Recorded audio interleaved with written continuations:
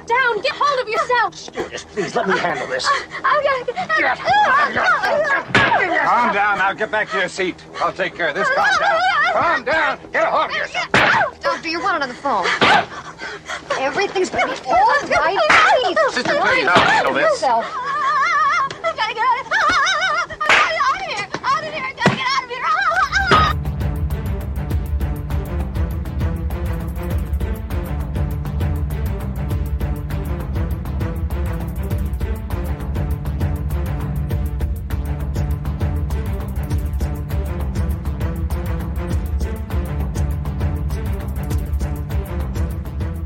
Welcome to the Daily Wrap-Up, a concise show dedicated to bringing you the most relevant independent news as we see it from the last 24 hours. Well, Wednesday, April 11th, 2022. Thank you for joining us today. Let's just go ahead and kick it off right now with the article we're looking at here. And this is what I find to be really frustrating about the coverage that we're seeing here. And this is a story that Robert Inlakesh is going to be talking about probably today. I'm going to have this up actually coming up in the most likely at the end of the day, if not tomorrow morning. But this is about a journalist, an Al Jazeera journalist that was just shot during an Israeli raid in the West Bank. And what's really incredible about this, first of all, is just that it is being covered by corporate media. But one thing I noticed is that if you'll see a lot of the different coverages on here, you'll see them discussing an American journalist, or rather just a journalist that was shot. And that's why it's getting attention. Like, it should matter more because it's a journalist, first of all, right? But then on top of that, it's a Palestinian American they have to frame it as, where the other one's just simply said a journalist. So I don't know. Maybe I'm overthinking that, Scott. What do you think? I feel like it's like they're trying to make it seem like it's not as important because it's a Palestinian American. Mm-hmm. I don't know. Do you have any thoughts on that? Yeah. I mean, if that's the case, I mean, it seems like very weird they would delineate it as such, yeah, man, I don't know. Yeah, no, I think it comes down to the fact that this is a very hostile location in general where people are being hurt on a regular basis. Not even just the West. I mean, we're talking about all of Israel, Palestine occupied, but Gaza seems to be the most chaotic. But now we're seeing, as Robert's been discussing, that the West Bank, these places that have historically been very calm, controlled, let's say, by the Israeli government, are now breaking out in their own raids and protests and attacks. And this is because they're upset about what's been going on. And I think the world has become more aware of these things, and it's put Israel in a pretty precarious position. But I wanted to start off by pointing these things out and showing that this is something that is happening. A journalist, I mean, think about going back to things like WikiLeaks and showing the Reuters journalists that were killed, the collateral murder video that got all the attention, right? Oh, yeah. Nobody's ever been held accountable for these things, right? Except the people that leaked them. Yes, good point. Good point. Exactly. So in this kind of a context, right, who is going to be held accountable? Do we really even believe for 1 second that anybody is going to have any actual accountability for this journalist being shot? No, 0%. It's insulting, right? We already know that. And it just kind of blows me away that we're in a position where they're just going to say they were in this position, or they shouldn't have been doing that, or, whatever their narrative is going to be, it's going to be somehow explaining it away, right? But yet you can have journalists who get killed alongside Hayat al-Sham in Syria, or journalists who get hurt or killed in Ukraine working along neo-Nazis, and it's a totally different story. You see, it's just very interesting the way this is framed, and it's just very subjective, and it tends to upset me, is the point. Now, just on the note going forward here, guys, there's definitely something fishy going on with something, but no worries. We're just going to leave it as is and go forward. So I doubt there'll be any more issues for everybody. So continuing forward, this is the last point on Elon I wanted to discuss. And by the way, there'll be plenty more of these coming your way. We were going to get into more of a discussion as well about more broad things about the studio and so on, but I argue we should wait to where we can see each other to have that conversation. Yeah. But we'll have plenty more of these coming your way, so don't worry. So Elon Musk puts Twitter employees on alert. Now, it's interesting. Well, just what is the title? What do you think about when you see that title, Scott? What does it tell you? Because I had some interesting thoughts. Okay, so let's see. Yeah, Elon puts Twitter employees on alert. Like, hey guys, there's a new leader in town, and we're gonna rock the boat here, and we're going to switch some things up. So whatever you're used to doing around here, you might want to get some. We're gonna place a new order for Kleenexes. We're gonna get the cabinets full of, make sure we have plenty of Kleenexes on hand. Wiping your tears as we move forward with this new right. Twitter. Well, I was thinking more like not party related. I'm thinking like Elon puts Twitter employees on alert as the, not him saying that necessarily, but like the discussion. Well, that too. But like, so this is coming out from Epoch Times. Yeah. And the idea being that, okay, so we're saying, something's coming, right? Like get ready because we're going to, it's the same idea in my opinion. Yeah. You're making a point to come out without saying what even that means to go, things are going to change. It's going to be rocky. Like get ready because we're going to come in. Like, but is it? Who knows what's even going to change? I just think my point is it all comes down to them trying to drive in this idea that whatever he's doing is going to be the antithesis of what they've built, what they want, whatever they being, whatever fringe groups are on the parties. I don't know, I'm kind of joking. Who knows how many people are in it, but the Democrats versus the Republicans, the same, ideological battle. And I think what they want this to be, in my opinion, abstract, my opinion, is that this comes down to them trying to create the perception that when he's there, everything will then be different, even though it's not. That's kind of what I'm thinking. So we're going to keep being censored. Twitter's going to continue to be a centralized focus on, in what we're thinking, what's going on, the world consciousness for artificial intelligence. And they're just going to pretend like now it's the worst despot of white supremacist of all time because he's in control. Yeah. And conservatives will say it's the biggest free speech centralized point in the world. Same thing. Yeah. I'm just mark my words, guys. That's my prediction. It's going to be barely different and everyone's going to pretend it's a new thing. Totally. That's what I think. Or the other thing too, I've heard a few people make this particular take and I tend to kind of agree with it where, they're kind of the problem reaction solution model could be in full effect here where they're setting up Twitter as the potential free speech platform, and then whatever they have planned in the works, whatever either like false flag, catastrophic event, any sort of craziness, even if the election goes in the way of like a giant red wave or something like that, they can then go back and say, well, it's because Twitter's a free speech platform. And yes, I'm glad you said that. And lay it at the doorstep of the fact that now Twitter is a full free speech platform. They can blame Twitter. The fact that it's a free speech platform for whatever it is they have in the works, and then to justify full clampdown, full internet censorship, full everything. And whether or not it actually is a free speech platform. Yeah, exactly. Right. So that's exactly the point. So basically it becomes this catch-all to where, it's because Elon's in control now. Right. And even though it literally is producing the same things, you're right. And it could be so abstract that it could literally be the impetus. I mean, that's actually, to go back, that's why I actually tagged that as hashtag, or this one, vanilla ISIS, hashtag two-party illusion, divide and conquer. And that was the agenda I'm speaking to. The idea is this is building in that direction. Whether that is the case or not, it's hard to miss. So I think they're building in this direction of the idea of creating the, conservatives, and that, because don't forget the way they frame the free speech is that their free speech allows them to attack minorities. And that's like the only thing.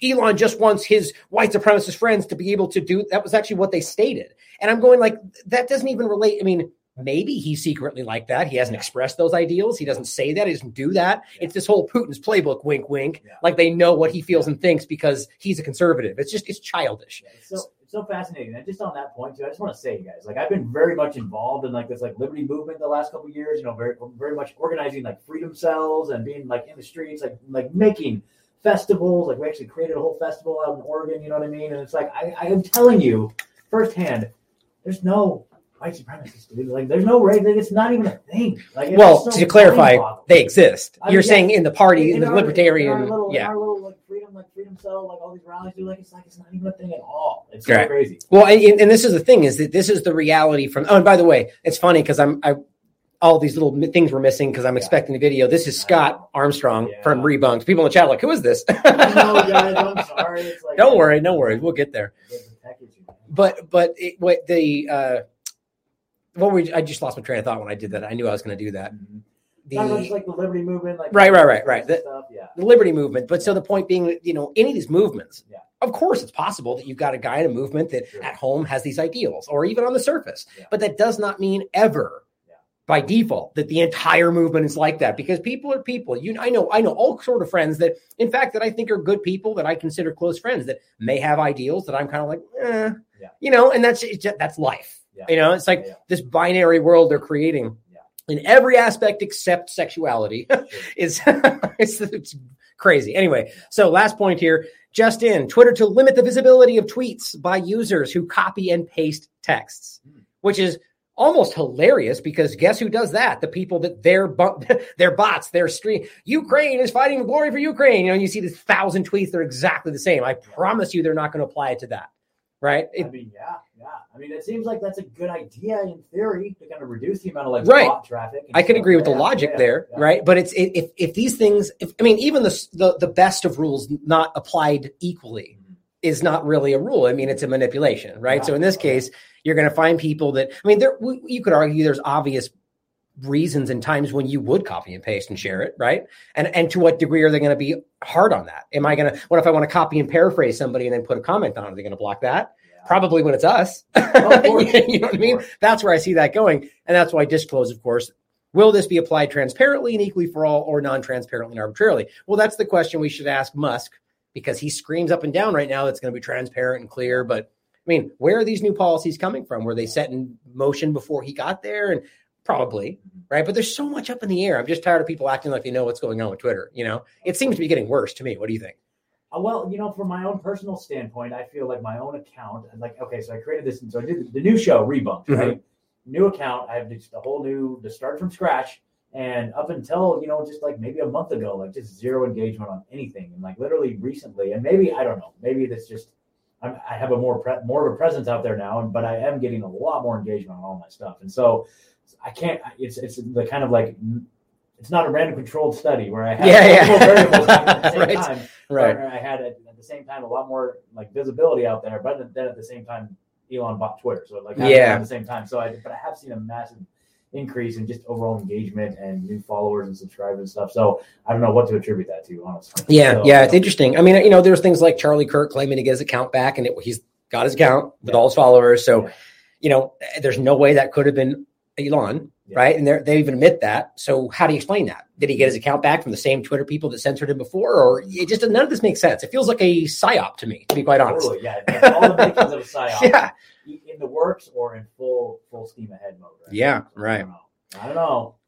Well, let's jump into the first important topic here that I'm going to go into. And this is, Earl Grey has been doing some interesting work here, of course, because he's in St. Petersburg and challenges the narrative around Russia. He just automatically is a Russian spy because we know that, right? Because no facts are needed. Being facetious, obviously, that's the way that people will perceive this person. But just taking the information he's presenting at face value and considering it, it's really interesting. So the title reads, Russia reveals all in bombshell Biolab's briefing inside Russia report. Now I'm going to come back and play his little discussion about the slides, but let's look real quickly at what this says.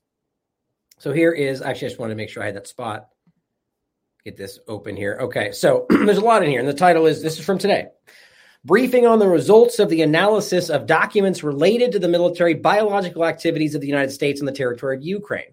Now, this is coming from the Russian government. You're going to find this very interesting because I got to be honest, I'm really skeptical about this. I mean, just for every possible reason, because I do not believe for 1 second that it's only one side or the other. But here's what they say. And we can read from here down for the most part. It says, the Russian Ministry of Defense was able to clarify and said the said scheme. They said it should be noted that the scheme is, just for clarification, the U.S. biological laboratories and the research in Ukraine. I mean, the obvious concern, right? That situation has been blown up. We know there's a problem there. As much as, they lie, and then Newland comes out and explains it. But it says the Russian Ministry of Defense was able to clarify it should be noted that the ideologues of U.S. military biological activities in Ukraine are the leaders of the Democratic Party. I was like, what? That's an interesting thing to say. Okay, and we'll go through the slides in a second. And there is evidence to this, but I just find it almost impossible to believe that it would only be one side of this paradigm when I can prove to you that there are Republican, conservative connections to these labs, to the research, to all sorts of things. So right out of the gate, what is that? What do you think? Wow, that's amazing. Yeah. So the fact that they're just trying to blame it all on the Democratic Party, I mean, it could be. I mean, I'm not going to say it's not true, but it'd be nice. No. But it's like, okay, so again, they're just trying to create the two-party divide. You know? Well, okay, but remember, this is coming from a Russian government perspective. Yeah. So if that's the case, I'm not disagreeing, that would suggest that there is a much larger international agenda to divide the American population. Sure. That would make sense in the mindset of the Great Reset and where we're going, right? So it's hard to miss. And we don't forget Putin himself, young global leader, which Klaus has admitted more than once openly, that there's all these connections there, the Great Reset, the vaccinations, but lately Davos, and they've been kind of giving him the cold shoulder. So it's a mixed bag. Anyway, I was kind of shocked. I was like, I'm not going to pretend that that's not possible, that maybe the concern, but let's put it this way too. Let's just say that's absolutely true. That does not then therefore that the Republicans are completely clean of any wrongdoing or any crimes. Same kind of the Russia-Ukraine dynamic, or U.S. really, that just because we're showing the Ukrainians are bad guys doesn't mean the Russian government's not capable of the same things. So just put that all out there. So maybe almost like a virtue signal to the Republicans or the right-wing people. Right. Okay. To kind of to signal to them, because I think maybe the perception being or at least the narrative they're trying to portray is that, the Democrats, people on the left are, they got their Ukraine flags going everywhere. Mm-hmm. And then the people on the right, they think that Putin's out there, just I don't know, fighting the New World Order or whatever the case may be. That's kind of the narrative on that side. So maybe they're aware of that kind of paradigm and they're just kind of virtue signaling to the right. Well, it's interesting. So I agree that there's something to that, but I would actually disagree that I think it's that fine tuned. I think that's what they want to present, but I'm noticing, same with COVID, that they want to project a certain Democrats got vaccine, Republicans didn't, but that's not the truth. Yeah. When you really dive into it, it may be slanted that way. You'll find that there's a lot of Democrats that are really skeptical about what this is. Maybe, pro-mask or whatever, but they're like, vaccines, I should have a choice. Then you have the Republicans that got scared and taking the injection. It's an overlap. Same with Ukraine. Is you'll find this, I would say even more so, you'll find a lot of Republicans, because Trump is he's all on, when you hear his discussions, he's pretty much towing the line these days, whether it's vaccines or Ukraine. Mm-hmm. So a lot of them are we're fighting for freedom in Ukraine. It's amazing the way but to your point though, I actually thought about this too. The idea of, okay, so if he's denazifying Ukraine, hypothetically speaking, and I don't necessarily think Russia's the good guy in this scenario, but what if that was the reality entirely? Which means they're well aware of what the CIA has built in this country, which is true regardless of Putin's narratives and agendas. So that would mean that he'd be aware of their agenda to frame one party, even if it's not, like I said, they're going to frame me as a conservative to suit the narrative, even if I'm not. Yeah. So just whoever they want to call a conservative. So maybe he's reading into that. Yeah. And that's the point. I don't know. We could abstract and think about this forever, but that's a really big statement. Yeah. And it's going to kick the bee's nest for sure. Cool. Our politics. So going forward, it says, thus through the U.S. executive branch, a legislative framework for funding military biomedical research directly from the federal budget was formed. And we've seen all this. I mean, this is coming out left and right. Funds were raised under state guarantees from NGOs, which are not even remotely non-governmental. Just remember that. That's the National Endowment for Democracy. These are government entities, as James Corbett would call them, the Trojan horses of regime change, from NGOs controlled by the Democratic Party leadership, including the investment funds of, and here again, the Clintons, the Rockefellers, Soros, and Biden. It's I agree, definitely the players, but it's just, of course, those are the big red buzz names of I just find it interesting. I feel like this was very carefully crafted. Yeah. Man. Okay. Yeah. I feel bad. We're just getting more sound complaints here, man. I don't really know. Well, going forward, it says the scheme involves major pharmaceutical companies, including Pfizer, Moderna, Merck, and the U.S. military-affiliated company Gilead. U.S. experts are working to test new medicines that circumvent international safety standards. As a result, Western companies are seriously reducing the cost of research programs and gaining a significant competitive advantage, which is interesting. So it's financial as well as a lot larger than that. The involvement of controlled non-governmental and biotechnology organizations and the increase in their revenues allows the leaders of the Democrat Party to generate additional campaign finance and hide its distribution. So this is money laundering. I mean, this is on top of everything else. In addition to U.S. pharmaceutical companies and Pentagon contractors, Ukrainian state agencies are involved in military bioweapons activities, whose main tasks are to conceal illegal activities, conduct field and clinical trials, and provide necessary biomaterial. Now, you can question this, and you should. coming from the Russian government. But the evidence supports this. That's what's important. This could have, whether or not they laid this out, we've already been digging into this. This stuff is out there. Yeah. Thus, the U.S. Department of Defense, using a virtually internationally uncontrolled test site and the high-tech facilities of multinational companies, has greatly expanded its reach capabilities, not only in the field of biological weapons, but also in gaining knowledge about antibiotic resistant and the antibodies to specific diseases in populations in specific regions, which really does compound in the same direction. Being able to create other biological weapons or entities, the antibiotic resistant. I mean, all this stuff is alarming research. Yeah. Yeah, it's crazy, man. Like, and it's so weird how, like, why Ukraine? Ukraine just is like this hub, like where all these different tangents always kind of intersect. You know what I mean? It's there's a lot of interesting reasons for, like, a great interview we had with Eva Bartlett and Vanessa Beeley, and I'm unfortunately blanking on the guy's name. He's very, very intelligent. I want to connect with him again. We're speaking on the history there, and there's a lot of, one of the possible reasons, I would say definitely one of the reasons, but who knows if it's the primary, was that there has been a fascist entity there for a long time, the Organization for Ukrainian Nationalists. That's where the CIA stepped in pre-1953, the OSS, but CIA post-53 stepped in and plucked out Mikhailo Lebed and made him a leader of this new movement, right? He worked for the Prolog Company in New York. He worked in Ukraine. All the way forward from there, that's the same entity that is the basis for the Azov movement, for what we're going to talk about in a minute, the Tornado Battalion, for the right sector, for the Svoboda political party, for the Georgian Legion. These are all openly overt, speaking loudly about it, neo-Nazi entities, right? Yeah. And so the point is that all stems back to that same group. So I guess the question is, why would they be doing it? I think it's because they know, at the very least before 2014, that these are manipulatable entities that they've been growing for decades. But now, post-Maidan Square regime change, 2014, that they're in control. This might as well just be their controlled military base. That's what, this is what we're really looking at, and then from there, you've got these wild extremists that are marching the streets alongside the police, controlling elections. All this is on the record that they were admitting to before we got to 25th of February.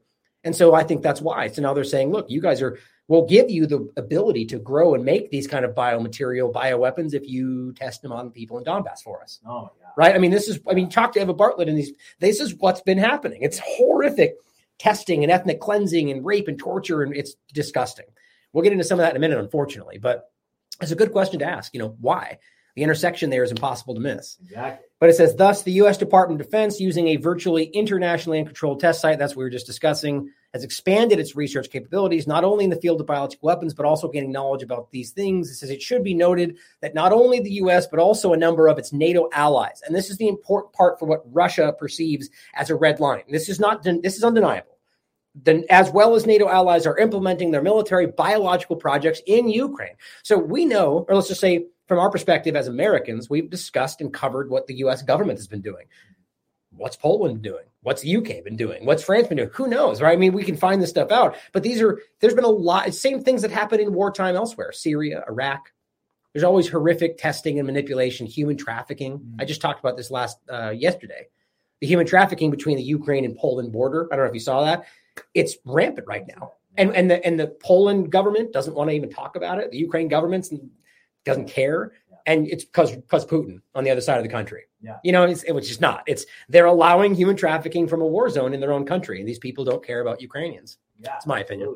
I think that just war in general just creates just a vacuum of just like all this type of activity. People seize upon the disabled region and they just like take advantage of it. Absolutely. Right. Exactly. And that happens independent to the people involved in the war. Yeah. And we have to remember that is even these non-government organizations supposedly are involved in this stuff. Even places like the Red Cross, the peacekeepers of the United Nations, or these groups are regularly caught up in sex trafficking and all. It's horrific stuff. Yeah, the UN is notorious for it. Yeah. Which, by the way, always doesn't mean everybody alongside them is involved, but these are things. The point is that happen, and then there's little accountability, if any, and they just look the other way. And which shows you that there's people at the top of the power structure that don't care. That's what scares me. Exactly. But it says the German government has decided to launch a national biosafety program independent of Washington, D.C., starting in 2013. 12 countries, including Ukraine, are involved in the program. Now, let's go back to this actually before we go forward. The graphs, all this is included, by the way. Oh, that's the wrong. Here it is right here. So these are the briefing slides that you can go through for yourself and the data dump downloads. But let's take a quick look at this little clip he did, and we can stop and ask questions if you have. Just let me know. We can go through the first couple minutes of where he goes over these slides, and you'll be very interested to see the people that are being pointed out, who they're calling out. Welcome back, everyone. I hope you're extra inquisitive today because, boy, have I got a lot for you to digest. This has come straight from the Russian Ministry of Defense, as well as the Russian Ministry of Foreign Affairs. It is in regards to the military biological activities in Ukraine. So let's just get straight into it. They have released something like 7 slides with information that back up the claims or go a little bit further to the actual text, which we'll go into just a moment. We have Robert Pope here quoted. We have a list of the diseases being studied in cooperation with the US military.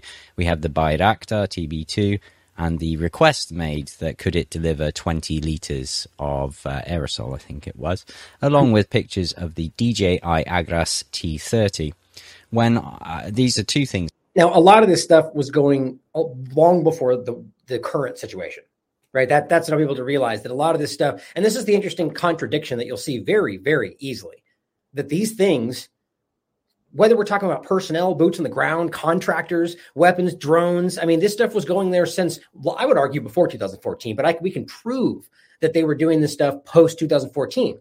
Right. So did it stop at some point? Well, no, they were always in need. They were continuing to attack in Donbass region and everywhere else. Their battle on the Russian separatists, right? This was all discussed and open, like right up until, again, this really weird moment where on February 25th, their narrative just completely changed, even though they just reported it 30 seconds ago.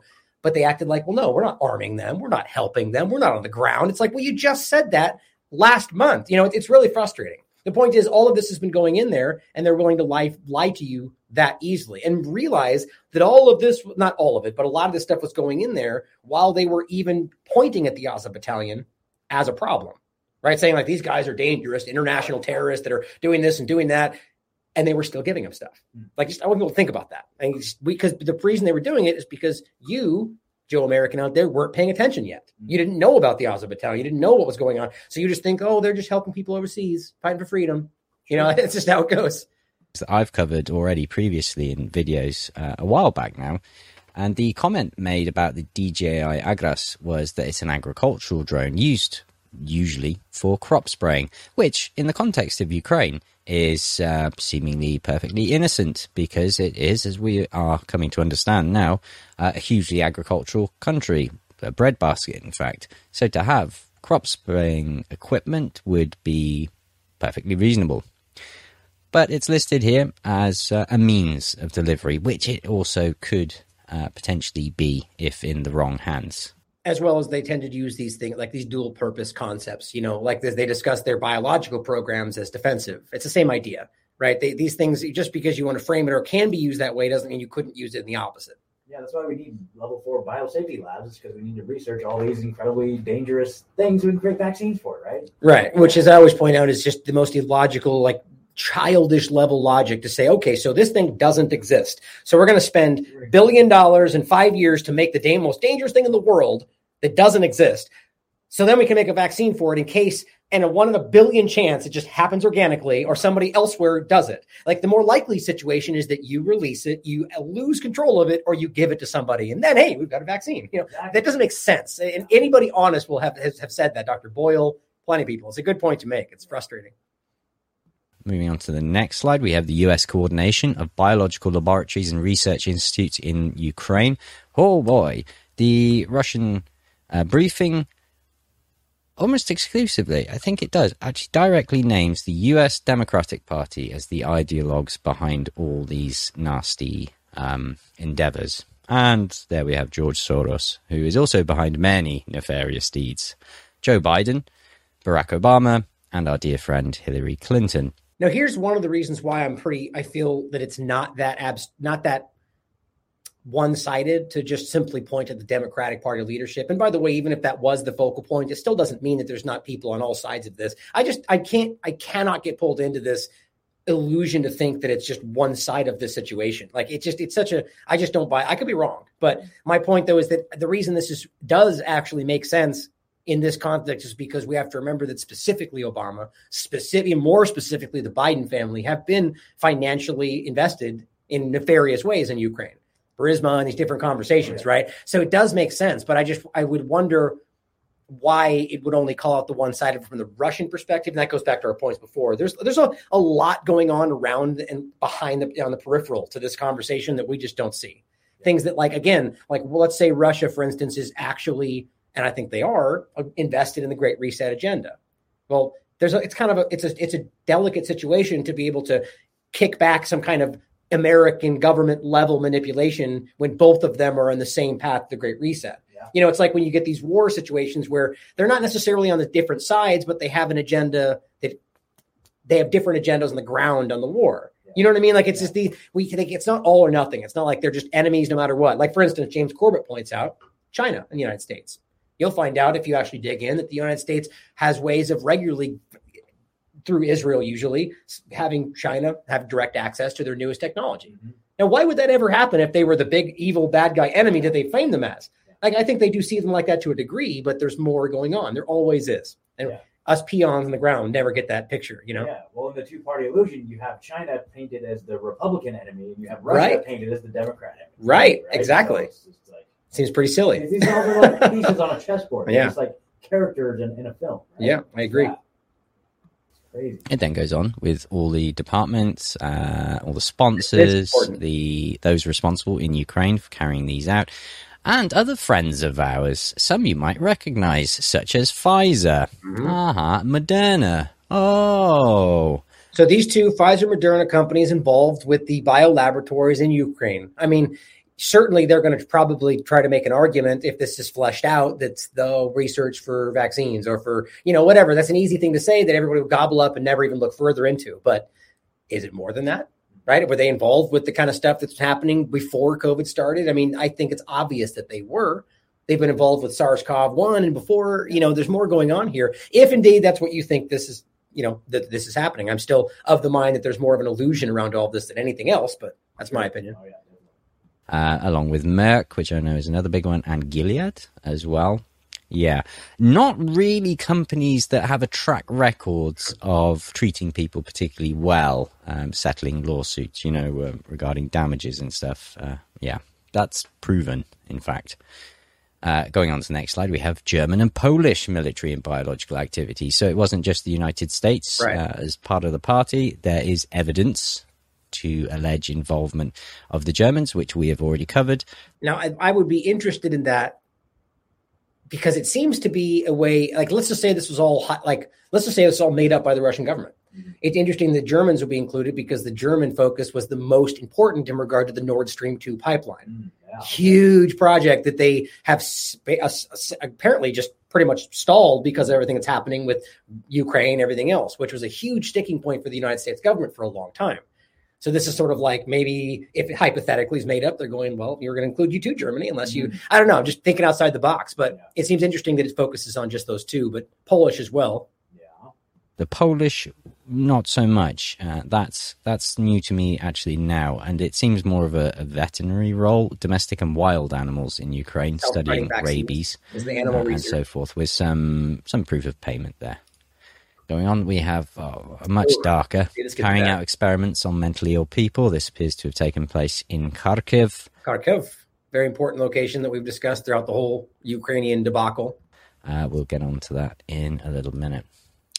Then we have the analysis of sanitary, epidemiological, and veterinary laboratories in Mariupol. Gosh, two very interesting cities that have featured heavily in the news, Kharkiv and Mariupol. And that lends a little bit of credence to the discussion of whether or not these were focused on by Russia because of those places and what's being done in those places. Remember the old conversation that he was focusing on the Biolab locations, and that's why his intention was never to invade. That could be a complete fabrication, but it seems to correlate at the very least. Yeah, absolutely. Among others.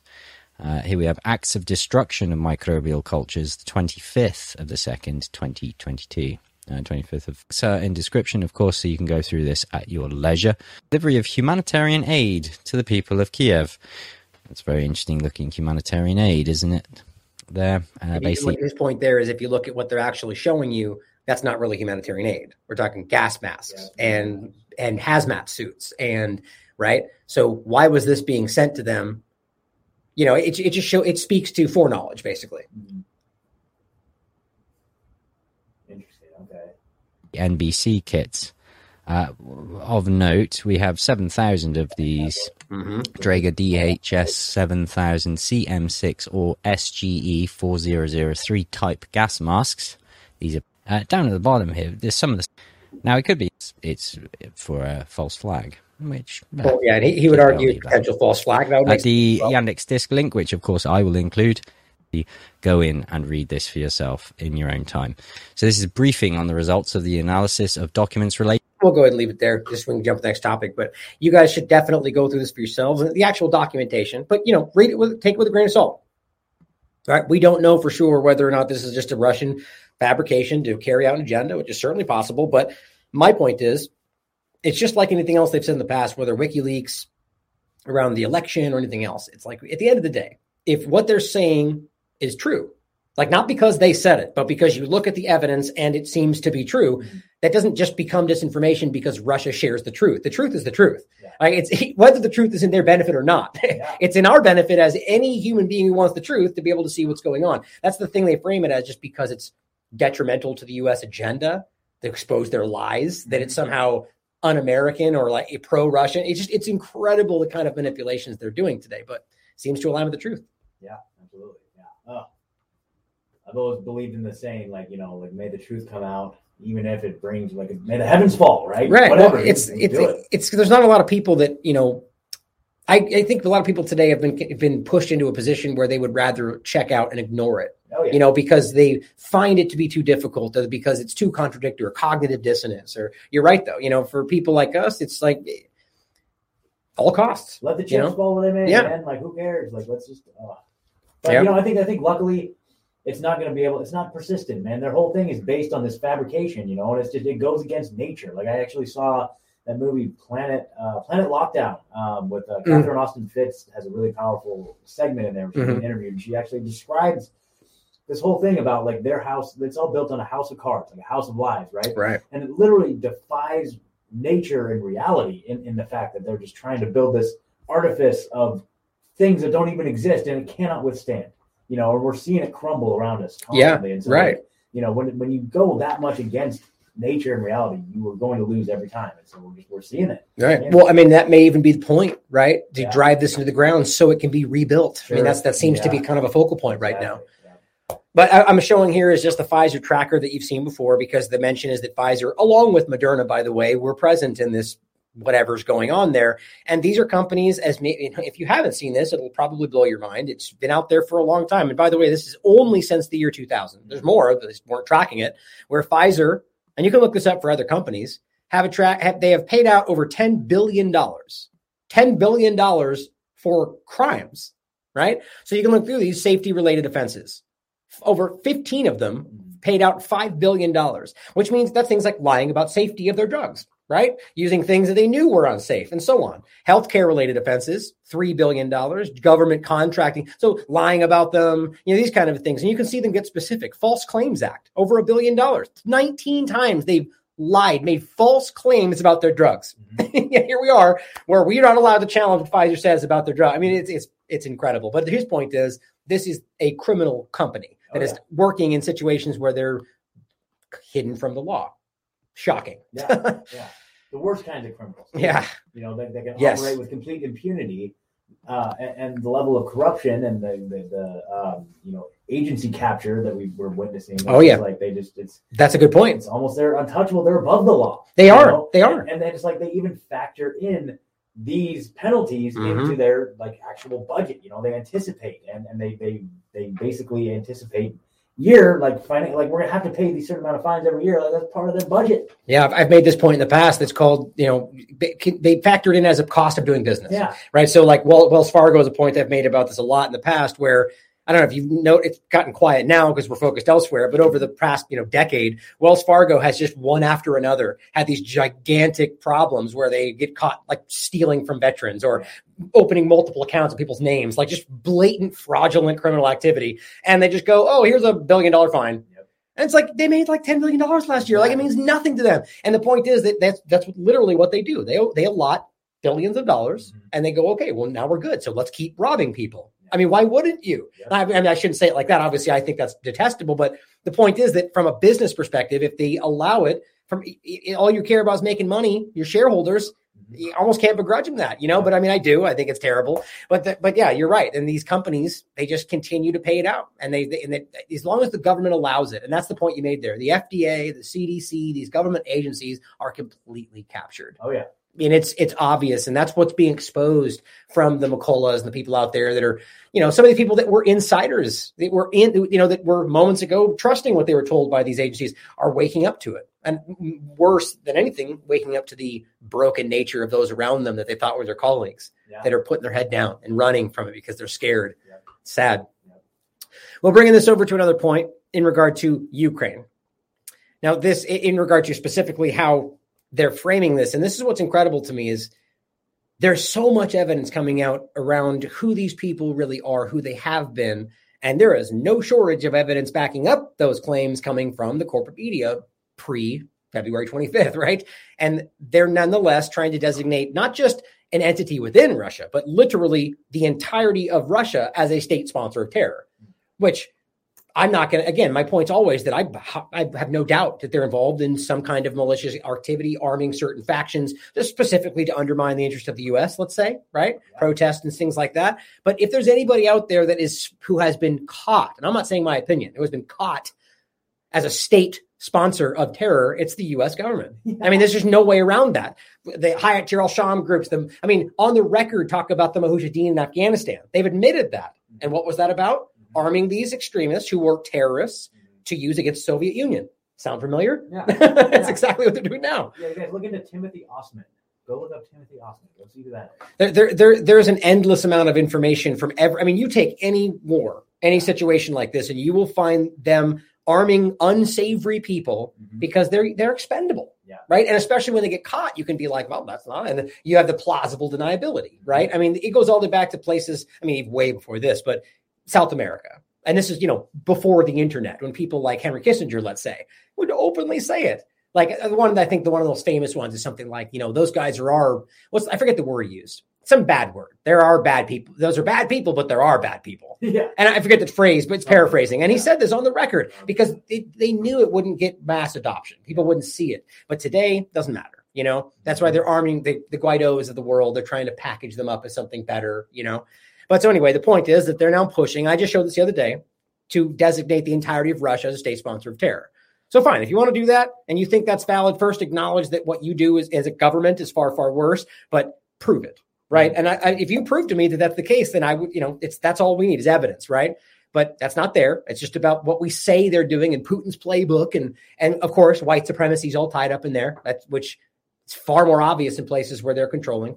But Lithuania, as of yesterday, actually became the first state to designate Russia as a terrorist. This is going to be a problem. In my opinion, this is going to be a domino effect if it happens that way, where, this will do nothing but drive Russia to take action. Think about that. If you're in a position where you're not actually, in your mind, let's say, whether they are not in people's minds listening out there, doing something wrong, it's like saying those Palestinians over there who just watched their family get murdered in front of them are now being called terrorists. Yeah. What do you think that does to that person who didn't do anything wrong, who watched you murder his family, and now he's being called a terrorist? It makes him one, right? And I think that's actually the point. It's not necessarily terrorist, but it radicalizes them to take action, because where else are you going to turn if the actual system meant to uphold justice doesn't care, right? So my point in abstract way is that Russia, I think, is going to see this, and rightly so, take more action or get more militaristic, I would say. Yeah. What do you think? It's so true. I just envision places like Afghanistan, like you see these helicopters come charging in, and it's like, back in the 2001 era, 2002 era. And it's like, these people don't even know what a twin tower is. They don't know anything about this stuff. And now it's all of a sudden you're being framed as this certain like this terroristic organization, and just absolutely, it's the opposite effect. Like, I feel like we've just created so much division and hatred towards us in the world just by our actions and trying to stop that stuff. And it's like it's the same thing, like basically just history repeating here. You know, I would argue that's part of the point, right? Yeah, they want to drive more, specifically to Ukraine and Russia. They want more conflict. They've been driving this for a long time. But yes, on a broad scale, I agree. It's about creating the justification. It's self-fulfilling prophecy. Right? It's a war on terror. So we go over and blow them up, and then they start bombing us back. We go, oh, they're bombing. So we don't have to go in there. You know, it's like, well, you started it. You know, it's like, it's the same thing with this. But they don't care that they've been over there poking him in the eye the whole time. And then suddenly he does something back. They're like, oh, look at what he just did. Oh, you're hurting me. Right. Yeah. Exactly. But so, I mean, at the end of the day, it doesn't make it right necessarily that they invaded Ukraine. But the point is that you understand the logic of red lines, let's say, where they're, right now, Ukraine and specifically the Azov movement, but Ukraine's like, we're looking to buy nuclear weapons. Like, anybody in that position would be like, that's a problem. They're right on our doorstep, right? So in this case, I just think this is going to drive more action, and that's exactly what they want. And then when he does something in response, they won't talk about how they drove a red line. It's going to look what he just did. Yeah. It's self-fulfilling prophecy, in my opinion. I have a couple. Oh, go ahead. You have a comment? What was I going to say? Who benefits? Who is profiting from this? You know, I mean, it's probably the same people that are in cahoots with the media that's spitting these messages. That are, I mean, the people at the top, like the prison or the military industrial complex, and all the financiers on both sides are making lots of money from this. So, why not keep stoking the flames? Right. Now, a couple of tweets from Slow News Day here, and this is interesting just to think about. And we were talking about this, actually. First, the article is, and Denny Rancourt points out, this smells like a CIA initiative. Ukraine turns off Europe-bound gas.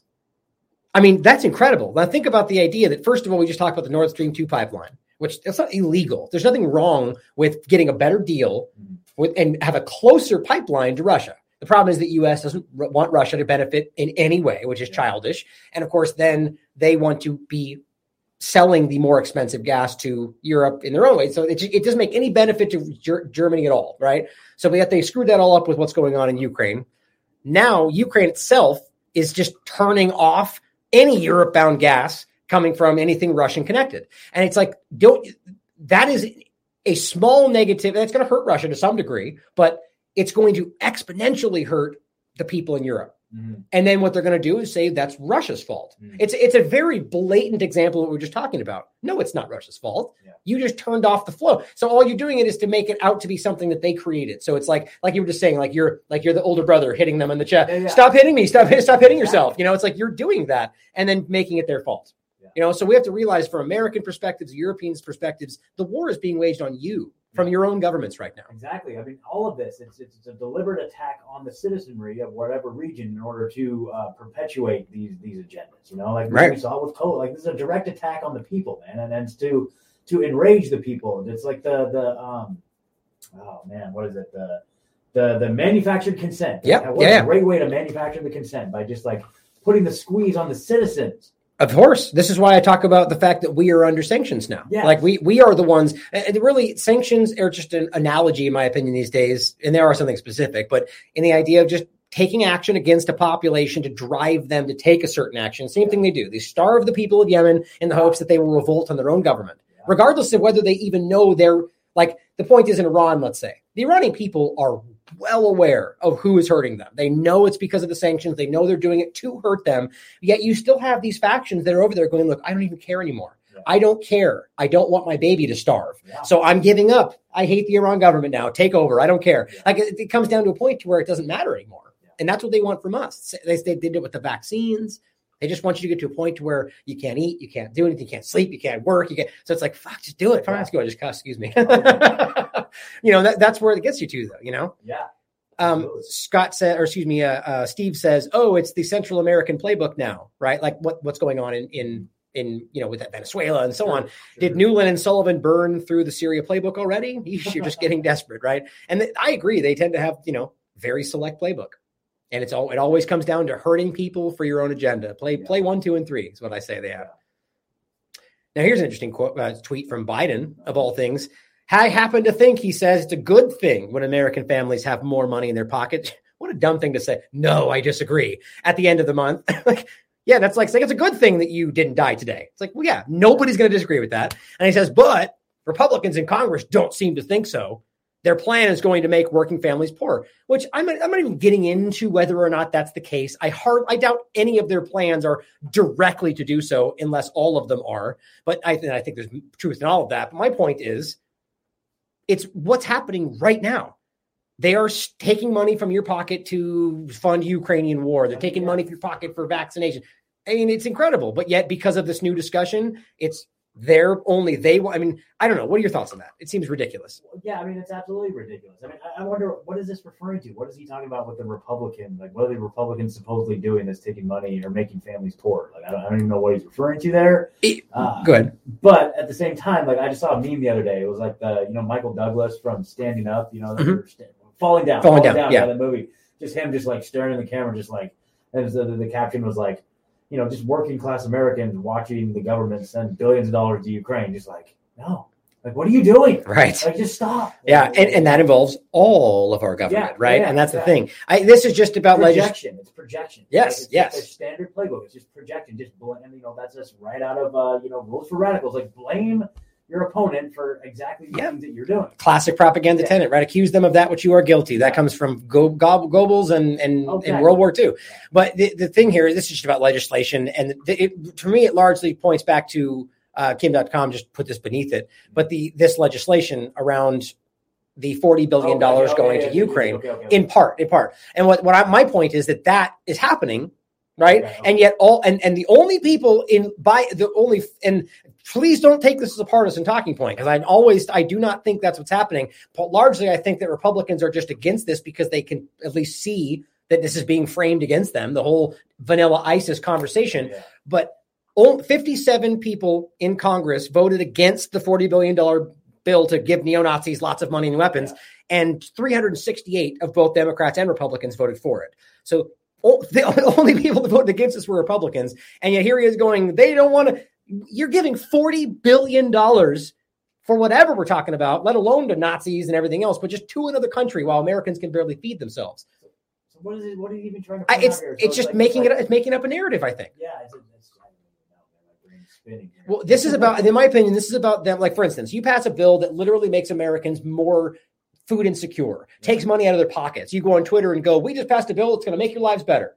Yeah. That's what he's doing. Literally it's contradictory to the reality. Yeah. I don't even understand what his argument is potentially being. Like, maybe that by supporting Ukraine, eventually your life will be easier. I don't even think he's including the Ukraine discussion in that. I mean, I don't know. No, none of it does, because there's nothing connected to it. My point is that it's like, he's taking an isolated discussion about legislation going through Congress about, probably, omnibus bill, like future funding, not necessarily related to Ukraine, or it could be. But the point for me is that it's more so about the Ukraine thing is independent of it all. Of course, we have to do that. Yeah. We're supporting Ukraine for freedom, but it's about things they're doing within this country that are undermining, like Medicare or, small. And meanwhile, he's spending $40 billion in Ukraine. That's my point. It's like, it doesn't matter what the conversation is. How are you pretending like how are you pretending that you put more money in our pockets? Yeah. Whatever you're pointing at. Yeah. Like, it blows me away. They just don't care what you go ahead. I was just saying, I want to know who that person is that has control of his Twitter account. I know, exactly. It's not Biden. Like, exactly. There's a team sitting there. Yep. They're orchestrating his tweets. I say, give Biden the phone. Let him do his own tweets. That would be hilarious. It would be embarrassing. But I would have said the same thing. Actually, I don't even know. I feel like Trump would be somebody who was probably really desperate to be. I think he was in control of his account just by what we saw. A little bit. He probably had a team, maybe. Well, they all do. They have social media teams just because they have to. But nonetheless, I think Trump's the kind of person that was like, his hubris took over and he wanted it. But Kim.com points something out, and this is interesting. Read the crucial page of this is the latest $40 billion Ukraine money laundering bill, as he calls it, which I agree with, for the benefit of the deep state. Congress votes on it tonight. This was yesterday, so it's probably either already happened or about to. See how the CIA is getting a limited budget. Here's the page he's talking about. Department of the Treasury to respond to the situation in Ukraine for related expenses. Provided further that such transfer authority is in addition to any other transfer authority provided by law. Don't you love the way that they frame it? It's like, we can do whatever we want. Section 603 for payment to Ann Garland Walton, beneficiary of Don Young, late a representative from the state of Alaska, $174,000. Section 604, funds appropriated by this act for intelligence or intelligence-related activities are deemed to be specifically authorized by the Congress for purposes of Section 504 of the National Security Act. They're just dumping money into this discussion. As he says down here, I feel so sorry for all Americans who are getting played, ripped off, and destroyed by your corrupt politicians and their deep state puppet masters. This Ukraine gravy train will keep going.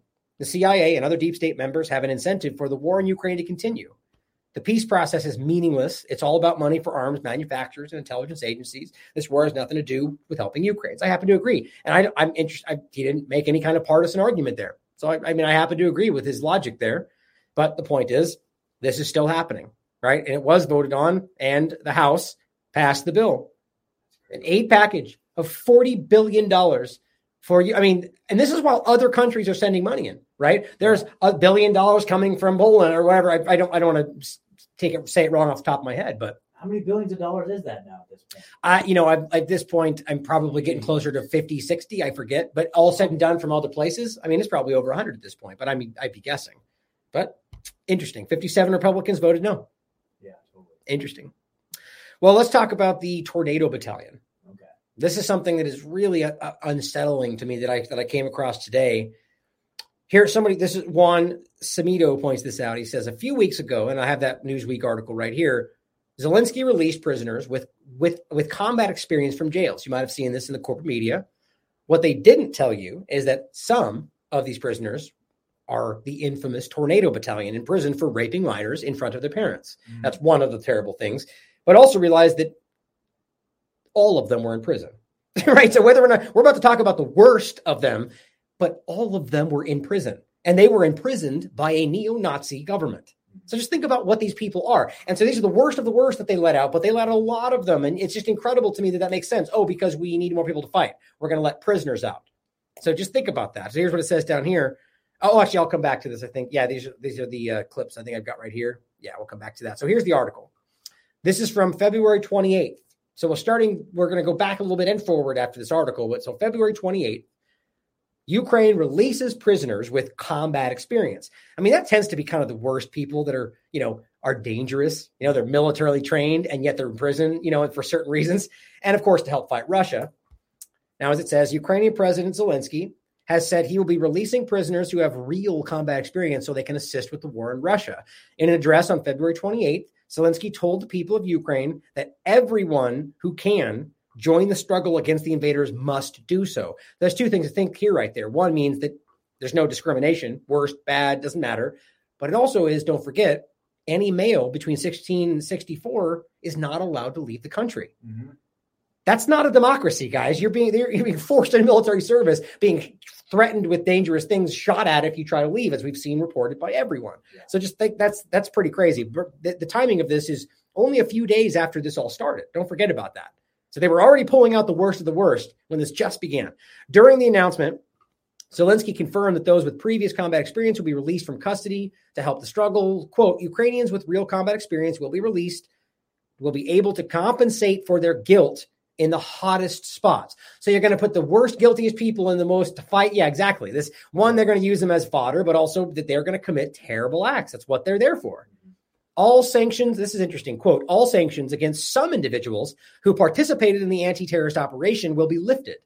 The key thing now is defense. Here's why that sounds confusing. They called it an anti-terrorist operation, but it's not really what was happening. These were dangerous, bad people that went to jail for the terrible things they did while they were supposedly conducting anti-terrorist operations, which was really whatever it was they were doing. A lot of it aimed at the Donbass people, aimed at anybody Russian sympathized, it's terrible things.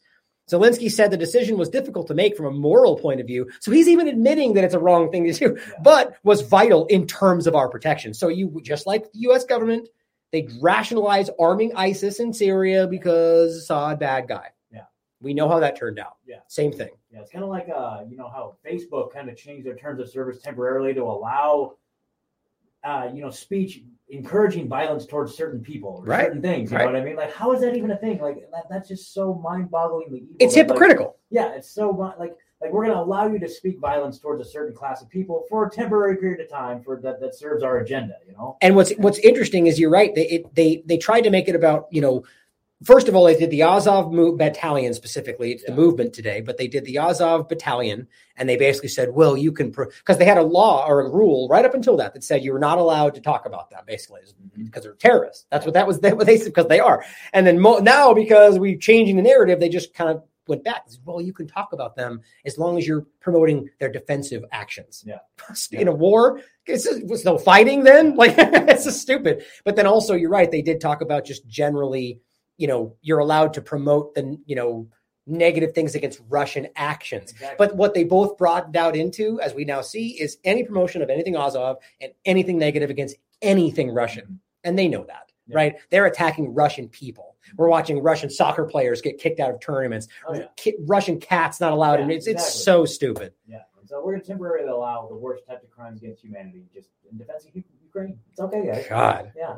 Glory to Ukraine, right? I mean, I keep laughing about that term because if you look historically, and it's not anywhere all the time, it's a subjective point, but historically, when the places that have said like glory to this, they tend to be the ones that are framed as the bad guy, right? The national white supremacist, whatever. Yeah. Nazi, here we are. And these are the people predominantly saying glory to Ukraine. So I'm laughing about those out there that think they're fighting against the whites that are like glory to Ukraine with their flag and their Twitter account. It's like they have just no idea what they're supporting. It's incredible. It's absolutely incredible. It's almost like at some level, like all of this, it seems like somebody at the top is trolling. Like somebody lost a bet in some room, some smoke-filled room somewhere. And they're like, hey, we're going to make them all wear masks to watch this. You know what I mean?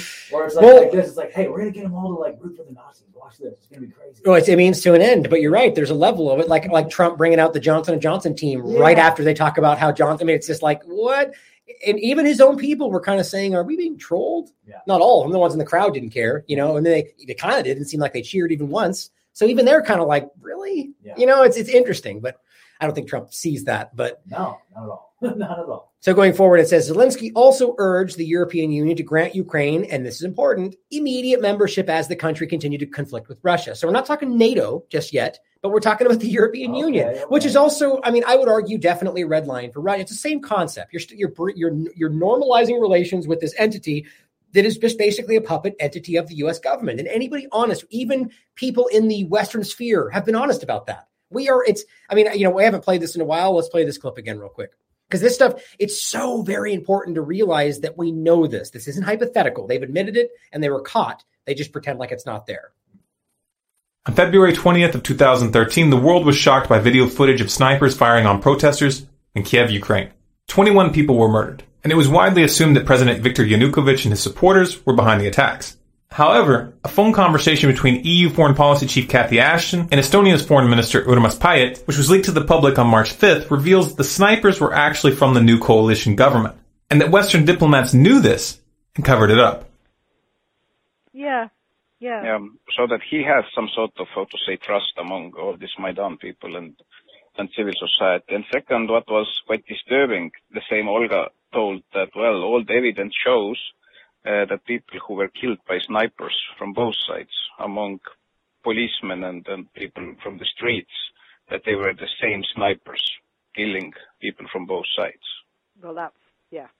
So that, and then she also showed me some photos. She said that has medical doctor. She can, say that it is the same handwriting, the same type of bullets, and it's really disturbing that now the new coalition, that they don't want to investigate what exactly happened, so that there is now stronger and stronger understanding that behind snipers it was not Yanukovych, but it was somebody from the new coalition.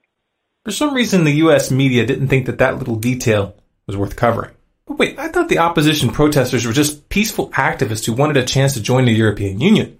Well, yeah, that's the official narrative that the U.S. media outlets are peddling. But the real story is far more ominous. It turns out that the most powerful and influential contingent in the opposition is a coalition of literal fascists and neo-Nazis. And they aren't peaceful. In fact, they're extremely brutal. This is a picture of Victoria Nuland from the U.S. State Department meeting with Ole Tannibuk in February. And this is a picture of Senator John McCain sharing a stage with Tannibuk in December. But why would the U.S. government work with neo-Nazis? Because they thought that they could control the situation. They thought that they could install their puppets behind the scenes and manipulate the situation in their favor. That same Victoria Nuland who met with Svoboda in February was caught on another leaked call discussing who they would put in power. What do you think? I think we're in play. The Klitschko piece is obviously the complicated electron here, especially the announcement of him as deputy prime minister. And you've seen some of my notes on the troubles in the marriage right now, so we're trying to get a read really fast on where he is on this stuff. But I think your argument to him, which you'll need to make, I think that's the next phone call we want to set up, is exactly the one you made to Yachts. And I'm glad you sort of put him on the spot on where he fits in this scenario. And I'm very glad he said what he said in response. Good. So I don't think Cleach should go into the government. I don't think it's necessary. I don't think it's a good idea. Yeah, I mean, I guess you think, in terms of him not going into the government, just let him sort of stay out and do his political homework and stuff. I'm just thinking, in terms of sort of the process moving ahead, we want to keep the moderate Democrats together. The problem is going to be Tony Book and his guys. And, I'm sure that's part of what Yanukovych is calculating on all of this. I think Yachts is the guy who's got the economic experience, the governing experience. He's the guy, what he needs is Cleach and Tony Book on the outside. He needs to be talking to them 4 times a week. I just think Cleach going in, he's going to be at that level working for Yatsenyuk. It's just not going to work. Oh, no. Okay. So this is what we've seen many times, right? That's Victoria Nuland, which she's obviously tied in with the larger discussion of the biolabs and everything else, but has been historically involved with Ukraine, which is obviously important. But they're just admitting openly, or not openly admitting, but unaware that she's going to be recorded, but that they're hand picking who's going to be in the democracy, because that's how democracy works, right? The high authority people just tell you who is in charge. I mean, it's just so blatantly dishonest. And then, of course, the first clip was the member Parliament of Estonia openly acknowledging that they knew, and the member of Parliament, or the EU, saying the same. Yes, we know that it was actually U.S.-backed entities who shot people in Maidan Square, and that they covered it up. It's just, isn't it amazing how this stuff is out there and obvious, and we played it many times, and yet we just pretend, they just act like it's not there, right? Mm-hmm. But now the point is, joining the European Union is going to be I can't off the top of my head, I don't know if that's a designated red line, let's say, from Russia, but I promise you that's going to be in the same vein of joining NATO. That's the first I've heard of this, honestly. Yeah. And it seems like that would be a huge red flag. It is. It's the same difference, in my opinion. It's, again, just poking the bear. Yep. Just poking the bear. Well, think about what they said in the beginning, that this wasn't going to happen. We're not going to bring weapons. We're not going to bring them in. We're not going to let this be a war between you. Every one of those things were probably the plan. It's like Hillary Clinton going, I'm not going to run for president. I never have any plans to run for president. And 3 days later going, I'm running for president. Yeah. They all do that. They all act like, no, because they want to make it seem like you don't have the inside information, right? This stuff is planned out, in my opinion. But it's going to happen because they want it to. I argue NATO will probably happen too. And they're going to blame Russia for every action they take in response to that, despite the fact that red lines even encroached on from the other side, like the U.S. encroaching on Russia. I'm confusing myself. So basically in reverse, the U.S. would use even the hint of those kind of red line crossings to take action everywhere. But the U.S. crossing it for Russia is not acknowledged even as if it matters. It's just hypocritical, as I've made this point many times before. Yeah. But it says the Ukrainian president said a new special procedure would allow the country to immediately join the EU. Well, look at that. Changing the rules so we can do whatever we want. That's never happened before, right? No. Although it is unclear what this would be. What? So we're just going to make up a new procedure? They don't even, it's just, there's no rules here. You think that they would just change the definition of the old procedure? Yeah, right. Yeah. It's not called the EU. I mean, that's what everything else is in every vein, whether from COVID or Ukraine. They're just doing what they want and defining it, reframing it as whatever means what they want you to think it means, right? Mm-hmm. Freedom doesn't mean freedom anymore. It means whatever this is right here. This is now freedom. It's like, okay, doesn't matter. As long as you're saying the word freedom, we're both pointing at different things, Totally. The comment followed a previous address from Zelensky on Saturday in which he again urged the EU to allow Ukraine to join. So, of course, I keep pointing this out. Zelensky says something. Zelensky demands something. EU, U.S. seem to fall right in line. Mm-hmm. Oh, I need $40 billion? No problem. That's what I mean. I when he first said that, he said, I need $7 billion a month to keep this going. I laughed. I said, well, that's crazy. That's not going to happen. $40 billion just passed. I can't even believe that. Yeah. So either Zelensky's got more control over the U.S. government or that they're telling him what to say and that's what they want. I ultimately don't know. But every time he goes, I need this, they all just trip over themselves to make it happen. I wonder how much is going back into private bank accounts that belong to a lot of these U.S. officials who are in charge of these policies. A lot, I would argue. Yeah. I mean, big houses. I mean, here's an interesting overlap. I haven't done a point on this, but I don't know if you've seen the discussion from, like, George Webb pointed at this. A couple people made this argument about how these supposed refugees, which I know there are actual refugees, but some of these people that are supposedly refugees, they're actually following and finding, like, look at them driving in these like $200,000 Mercedes. Wow. And it's like, and like one after another. And it's like, so are they just giving them all this money? Like, I don't know what that means exactly, but then you consider the fact that I just talked about the human trafficking discussion. Yeah. And guess what they found in that discussion? Exactly the same kind of cars with the same kind of thing where they were going back and forth between the grouping. So are these refugees or are these people involved with the trafficking that are trafficking people in and out of US or anywhere else, whether that's for sex trafficking or for false flags? Yeah. I mean, these are all hypotheticals. I don't know any of this stuff for sure, but I just found it to be kind of interesting. Just crazy. Just the corruption is just so everywhere. Yeah. Yeah. And it says, quote, residential buildings destroyed by missiles and artillery are the final argument for the world to stop this occupational invasion together with us. Right. So residential buildings that you point at and say, look, damage, Russia did that. Oh, where's the evidence? Oh, okay. Well, we said so. Right. That's the evidence. Mm-hmm. So it could have been Russian attacks, and it could have been because there were Ukrainian neo-Nazis in those buildings at the time. And it could have been because, who cares about the context, right? Damage, Russia, bad guy. This is the argument today. It's it's childish, isn't it? Yeah, absolutely. I mean, we talked about this before. I think we talked about it in the last episode we did, just like, the amount of misinformation and just like provable stuff that's just like deliberate, like misdirections or whatever, or staged, things that are staged, wag the dog. Like, how much of it is even to the extent, like how much is even real, like it's just like at this point, I would argue that, may not be, what people want to just think about, but I mean, I don't think this is the case based on a lot of factors. I just say it again. I don't think this is the case, but we should consider the possibility that it's completely fabricated, right? Now, I'm not talking about Donbass and what they've done there. Like, I think that's been overtly proven, but whether or not this is what's actually happening on the front lines, it's like maybe Russia and Ukraine are faking it all. Again, I don't actually think that, but it's like the fact that we have to consider these outside the box possibilities. We really need to start doing that because it's possible. Or taking a page out of Denny Rancourt's book from COVID, which we'll talk about in a minute. I still argue that it is possible. Yeah. The whole damn thing was completely an illusion. Yeah. Like that there was illness. Flu, pneumonia, mask causing more problems, vaccine hits the field and suddenly it spikes. Oh, it's COVID. It's certainly possible, man. And his studies, it's interesting. But coming back to this, we can talk about that more at the end here. I want to just include this. I think what we'll do here, we're about 125. So there's a lot of information in this thread.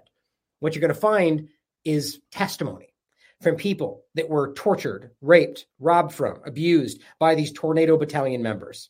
And that's the point here of what we're discussing, that these people are being released. And there's evidence of this, right? That they have been released from prison. And so these are people on the record that are telling you what they dealt with. So you can go through this feed and watch what they're discussing and see the back and forth. Now, I'll actually make a point probably to go through this more in depth and go through some of this, but this is just a good resource for you guys to check out and showing you the different people involved. But let's get to the actual discussion of how this is happening. So special report, this is going back to 2015. Hey, this is important. I only brought up one of them, but trust me, if you just simply search Tornado Battalion and use the search to go back before 2019, because right now all you're going to find is what they want you to see. It is littered with mainstream corporate articles screaming about how terrible these people are. Yeah, interesting how you won't find that today, right? Yeah. Ukraine struggles to control Maverick battalions, which is interesting that they even called them out here. But I'm just going to skip to the point. You can read this for yourself. There's many points. Just the one of them I want to show you in this. 8 members of the battalion have been accused of crimes including rape, murder, smuggling. Ukrainian officials themselves, guys, this is a U.S.-backed entity at this point, say that one video shows a reenactment of how members of Tornado Battalion forced 2 captives to rape another man. They also say that some 40 of the members of the battalion have criminal records. Now, these are the people that went to prison for the stuff that they then got caught for and accused of by the same Ukrainian neo-Nazi-led government. So think about that. Now, I argue there's a level of that, in my opinion, that this is part of the agenda, because there's a reason they wanted this stuff out there at this time, to create the narrative, the illusion that this is a bad thing that I would argue at some point would be laid at the feet of Russia or, I don't know, whatever you want to argue, whatever the CIA is building this for, to use against some entity. That's why they wanted this in the circulation, but not tied directly back to the CIA. That's my opinion. Yeah. But going forward, here are some more of these discussions. This is 4 months ago. Tornado Battalion criminals are still being released, because this is the point. This article, or rather this one, is February 28th. So right when this started, they were already releasing these people. So this is 4 months ago. They're still being released. It was not often during these 7 years that Ukrainian militants were jailed in Ukraine. More often, the war crimes of Ukrainian soldiers were simply hidden from the public in order not to shock a society besotted with Russophobic propaganda. However, the crimes of some volunteer battalions, again, I like that they put that in quotes because they keep arguing that's what these things are. Just small fringe ball, except they were saying the opposite, again, before February. If they're not, this is an international reaching entity that's politically invested in the police. So that's why they put it in parentheses. It's not what they are. We're so shocked and resonant that it was simply impossible to hide them. It is precisely for this reason that the story about the Tornado Battalion has spread not only in Ukraine, but all over the world.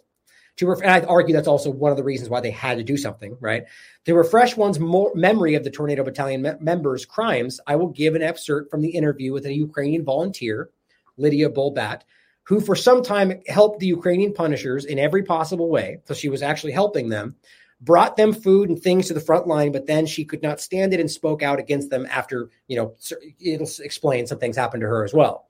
Quote, several times I found myself in a situation where you give help to the military and start praying to God in order to be able to leave their place alive and well. So think about all the people that think they're doing right by their country and get put in these basements and think that they're doing the right thing and, are afraid to speak out against the Ukrainian government. Think about that. But it says, it turns out I was not touched. She wasn't actually touched or accosted only because, according to some thieves' law, she puts it, the hand of the giver is not cut off. So she was helping them so they didn't mess with her. Shall I tell you how a dozen soldiers that she witnessed kidnapped a young girl, raped her during 10 days before the child died? Shall I tell how armed people came to the establishments of Mariupol, relevant, and put a gun to the head of the owner, forced them to feed them? And then for a month, this is 2022, guys, for a month, and then for a month, they every day had their parties there. Well, they took this. And then think about if they get bombed while they're there and they blame them for bombing civilians, right? You can see how this works out. But it says how they slowed down every passing car on the road and took a tribute from people, how they then participate in raiding operations, how they keep people in basements and beat them, demanding money, the ugly truth. Nasty, isn't it? But it was like that. Now, to be clear, if she's pointing back at a situation before this was being written, it would make sense about the Tornado Battalion. But my reference is around the Azov, February forward, just to make that clear. Because what she's talking about is the Tornado Battalions before we got to where we are. And it says, and do you know what happened after these publications? Lydia Bolbat left the anti-terrorist operation zone. Again, that's what they call it. It's not what it really is. Because of the threats of physical violence against her and her children after she pointed this stuff out. That's how that goes. And here is what the military prosecutor, Matthias, said about the Tornado Battalions. Quote, in the basement of the high school, think about how relevant this is to what we're seeing today in the basements, right? Of the city where the Tornado unit was based, funds were prepared for torture. There was a gang rape of a man by members of the group in a perverted form with the process of being recorded on video. And this is only what the brainwashed Ukrainians themselves wrote about the atrocities of their, quote, defenders. And imagine how much of the residents of Donbass had to experience, what atrocities people were subjected to by these people. The wave of outrage over the crimes of the Tornado Battalion was so strong that the Ukrainian law enforcement system, despite the constant cover-up of war criminals, was forced to react. Tornado's members were detained, placed in pre-trial detention centers. Some members of the group were given sentences ranging from 7 to 12 years. However, some got off at 2 years. But thanks to the Savchenko law, when 1 day in a pre-trial detention center is equated to 2 days of imprisonment, some of those members were already released. On February 15th of this year, now we're current, Anatoly Plamadial, I'm terrible with their names, and Boris Glukchuk were released. These are members of this battalion.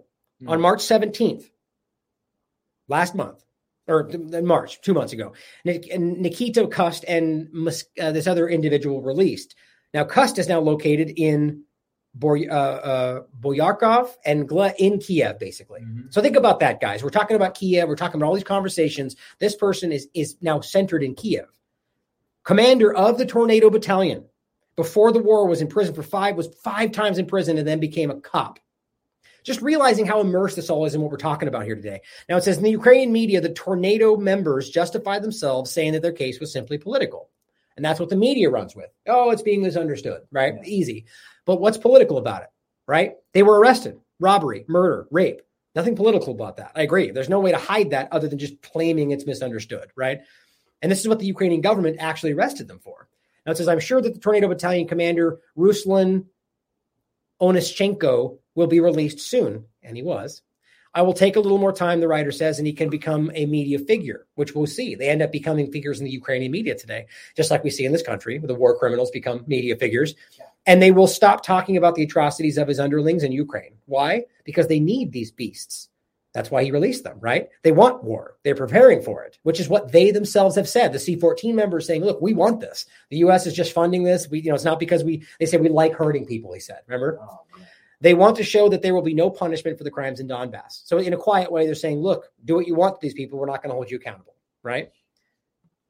There's any comments thus far? It's just so evil, man. It's just so diabolical. Like I just, every time, like in passing, like as COVID was winding, whatever, the narrative was kind of taking a steep decline. I was like, oh, great. Now we get to go back to just, I'm like, yeah, we just get to go back to, fighting against war. Yeah, great. And then now the reality of it setting in, it's like, yeah, now we're really talking about like the realities of war. And it's just such a horrible thing. Yeah. It's just, in a way, I'm kind of grateful that we can go back to addressing issues like this as opposed to just backpedaling every day as the narrative shifts with COVID. You know what I mean? It's like, so now we're back to this, which, it's just like, man, it's so heartbreaking. Well, COVID's coming back as well. So get ready for that.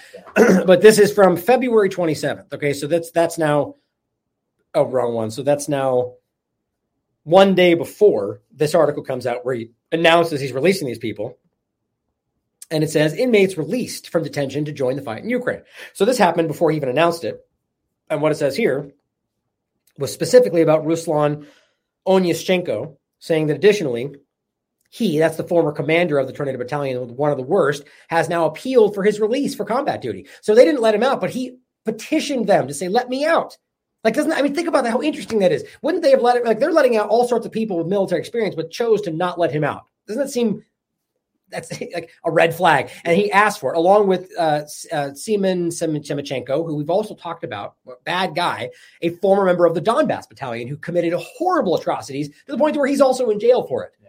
And now, of course, at this point, they were under consideration. The point is they were released. Former commander of the Tornado Battalion released from prison to fight Ruskies. Yay! Okay. Looks like a real good guy, doesn't he? Sure. Right. Yeah. Now here's the Kiev Post, of all places. And this is the image I used today, showing you Ruslan himself sitting right there in the middle of it all, looking real nice. Now this is I'm not even going to try to pronounce that one. District Court of Kiev has released from custody 2 former fighters of the Tornado Interior Ministry Battalion. Don't miss that, because remember the Interior Ministry of Ukraine, led by Oskov,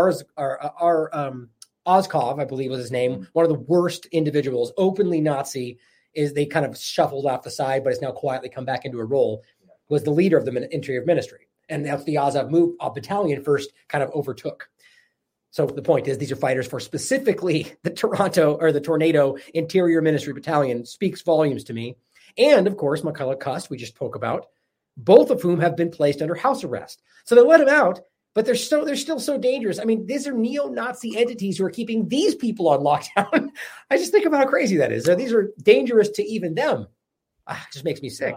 Point is, they're out, guys. Yeah. They're out, and they're doing whatever they want to because nobody's holding these people accountable right now. And they've almost been, whether directly or not, been kind of tasked with, okay, do what you do best, like commit exactly war crimes. Like they've kind of just been given their marching orders, and it's, we can anticipate there's going to be a lot of pain and suffering as a result. Yeah, that's the point they made at the article at the end there. The idea is basically sending the signal, guys. Like, look, like these people committed just horrific war crimes. And now they're out. So go wild, right? And that's what they want to scare these people back. It's almost like they want that to scare maybe the Russians back, or however they want this to be perceived, but it's not going to happen. Like, not in the sense that like supporting one side or the other, but I just don't think that this is going to be enough to sway this one way or the other. But I think what it will do is allow these people to hurt people at their pleasure. And that's horrific. Yeah. So February 28th, maniacs will be released from Zelensky decided to release from Ukrainian prisons. I think that's one I just had looked up. I should have just not included that one. This last one, same point. Donbass Insider. Here's the people we're talking about. Neo-Nazi tornado battalion, a plunge into raw horror. This is from January. Same point. I think these are just more articles we were researching on this topic. But the bottom line is, guys, these are people that are there. They're out. And they're bad dudes that are they all right? Yeah, we're good. We're good. Just keep going. They're bad dudes in general that are doing some pretty horrific things. And I don't think, I mean, if you're out there right now arguing that you think that, I was just a small little group, which is not true, by the way. But you see this stuff happening.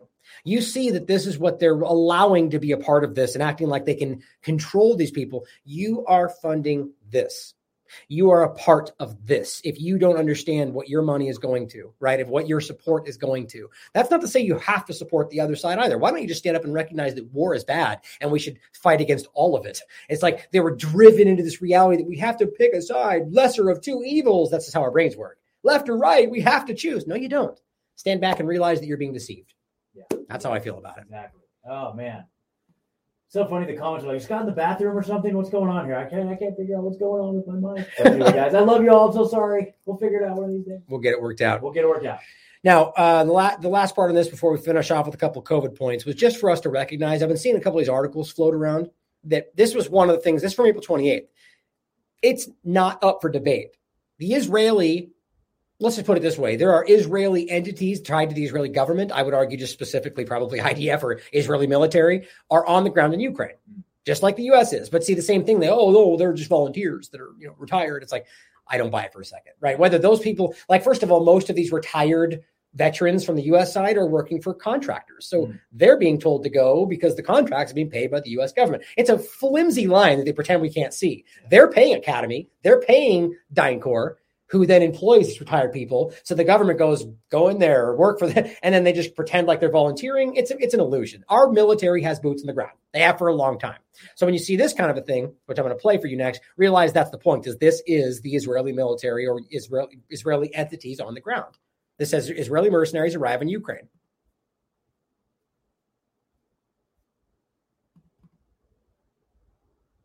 It's weird. There was audio on that before. Let me refresh it. YouTube's always messing with me, but not like it matters. It's anyway. The point is what it says. We are in a hotel of the, I'm not sure, the Dnieper minor chief rabbi, our brother. And he says, whom we thank today for the assistance. That's this guy here. He says, to us Ukrainians and you Jews from Israel who flew in.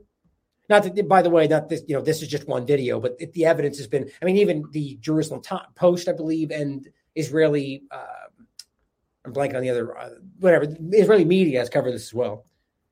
Russian scoundrels, murderers that came to kill us. The point is that these are Israeli entities on the ground in Ukraine, and that's most definitely happening. Now let's jump over to some some COVID discussions. Here's what the White House's grim coronavirus warning means for you. So what do you think? What are your thoughts on what's coming next for COVID-19 in the world of all of that? Okay, here's what the White House's grim coronavirus warning means for you. Like I just well, even the title aside, just what do you think is coming next? Well, the fear is going to ramp up. We've got a new strain coming. We've got a new something coming, and it's just going to be another dark winter. Right? Exactly. Gosh, I mean, the only time I've ever exposed to like mainstream media is like, and I try. Oh gosh, if I go to the gym and I see like on the TV screens, I'll like glance up and CNN will be on. You know what I mean? I'm just like. I get glimpses, and of course, the other day I was there, and it was saying like, this big thing. It's like these are all the states that are going to be impacted by the massive wave of the new strain that's going to be coming. It's like they're just feeding the seed. They're planting the seeds to feed the narrative in the direction of just what we're used to, just fear. Yeah. Well, it's baseless fear, right? I mean, this is why I brought up this document yet again today, is because the idea is that it's all part of a culture of fear. Right. This is what even the WHO was calling out in regard to the CDC and specifically flu advocates like Fauci, saying that that's what they do. Worst case thinking replaced balanced risk assessment. That's where we are today, right? That's what's happening. Yeah. Where it's no longer about whether or not like balanced assessment. It's like, well, this could get really bad, so everyone's on lockdown. Yeah. Well, is it bad? Right? Is that the right choice? It's not about whether this could get, maybe 1 million people will die, so let's all force you to take injections. Well, no, let's find out what is happening and judge it that way. Yeah. That's the point, is this happened a long time ago where they shifted into basically hyping up the fear and using that to push injection sales. And that's what even the HHS, the BMJ have called them out, 2011 to 15, and then it all got real quiet. Right. And the point down here, the one last I always make is decisions must be based on adaptive responses into emerging problems, not definitions, which is what they're doing today. It's not about responses to what the problem is. It's like, well, whether the vaccine definition or herd immunity definition, whatever they want to make it. And they're applying that logic. So go ahead. Well, I was going to say, too, that it seems like, okay, so now they've kind of regrouped and they've learned a lot from the last couple rounds, right? And I feel like that just while we're kind of regaining our footing, they are as well. And I feel whatever's coming, it's going to be, so you kind of touched on it with your McCullough interview, which, again, anybody that hasn't heard the interview Ryan just did with Dr. McCullough and John Leake, like fantastic interview. But one of the things, and I know you talk about it a lot, is just the idea of the medical pre-crime aspect of it. That's really alarming. I agree. They're going to be overlaying all this infrastructure in order to predict disease outbreaks and then use that as more means of just like top-down control on our liberties. Right, exactly. Well, I mean, it's the alarming reality where if they can go to that extent, it's sort of what they tried in COVID just multiple times. They can be like, well, we're going to do this because it is coming. Yeah. And then whether or not it was real, they're going to go see it didn't happen because we did that. Exactly. And it's like, well, what? How do we even know that's the case? And I argue that is always something that they will use, even if they had good intentions, which I don't think they do. That's the argument that they use to explain away why there was no flu cases. Right. That's because everyone is social distancing and wearing masks. And it's like, except then at the same point, why are these so high? Because no one's social distancing and no one's wearing masks. It's like at the same time they use the opposite argument. It's intentionally confusing, I think. Yeah. But the point on this was simply that to your overarching point that this is about hyping up and to the point, and including your point and the WHO together, hyping up what's to come when they are admitting that they don't know. If you actually read the article, they're just going, well, it could be a really bad winter. Okay, good. It could always be a bad winter. So let's wait and see. You could take preventative measures personally. You can argue what we should do. You can give us guidance, which is supposed to be what your job is, and let Americans make their own choices. But no, what they're actually saying is, well, it's going to get bad. So here's what we're going to do ahead of time. And that's what you're pointing out. And that's what's alarming. Because they are literally leaning into what even the WHO said was a problem, and they shut those people up because this is where it's going. That's what they want to be able to do. And we have no say, it seems. Yeah. As it says here, the Biden administration is issuing a new warning, a warning that the U.S. could potentially see 100 million COVID infections this fall and winter. So you mean another dark winter? Guess what happened to the last one? Nothing. Fizzled out, right? Oh, because of this, because of that. Nobody knows. For all we know, there wasn't even anything there.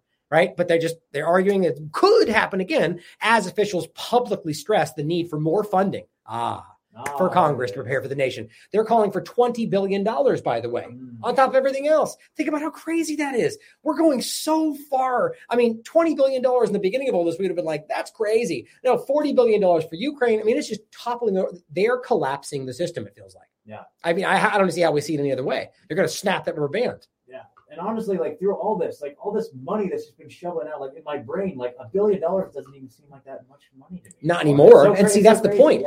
Is I actually made an argument about this a long time ago in the trillions discussion. When you get into like the debt, it gets to a point to where it's not even a choice. Your mind literally cannot even understand what that is. You know, you're like, what's $100 billion? What's $100 billion? You know, like, well, I know what the number means, but when you know, maybe I'll even play that. I think I have it at the end. There's this clip I have of like showing you the size relation.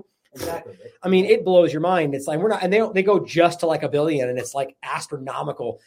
The point, I think, you know what it was? It came from a Lee Camp video. I'll give him credit for that. He made this great video breakdown where after a certain point, it's meaningless. Yeah. So what's 100 billion? Yeah. I mean, we did one, whatever. Yeah, it's meaningless to me at this point, you know? It really is. And I think that's part of the agenda as well. Like it's even like, you know, $1 trillion, like back in the thing. Yeah. Like, $1 trillion, whatever, dude. Like just another trillion. Hey guys, it's just another trillion. It's not a big deal. It's crazy. That's where we're going.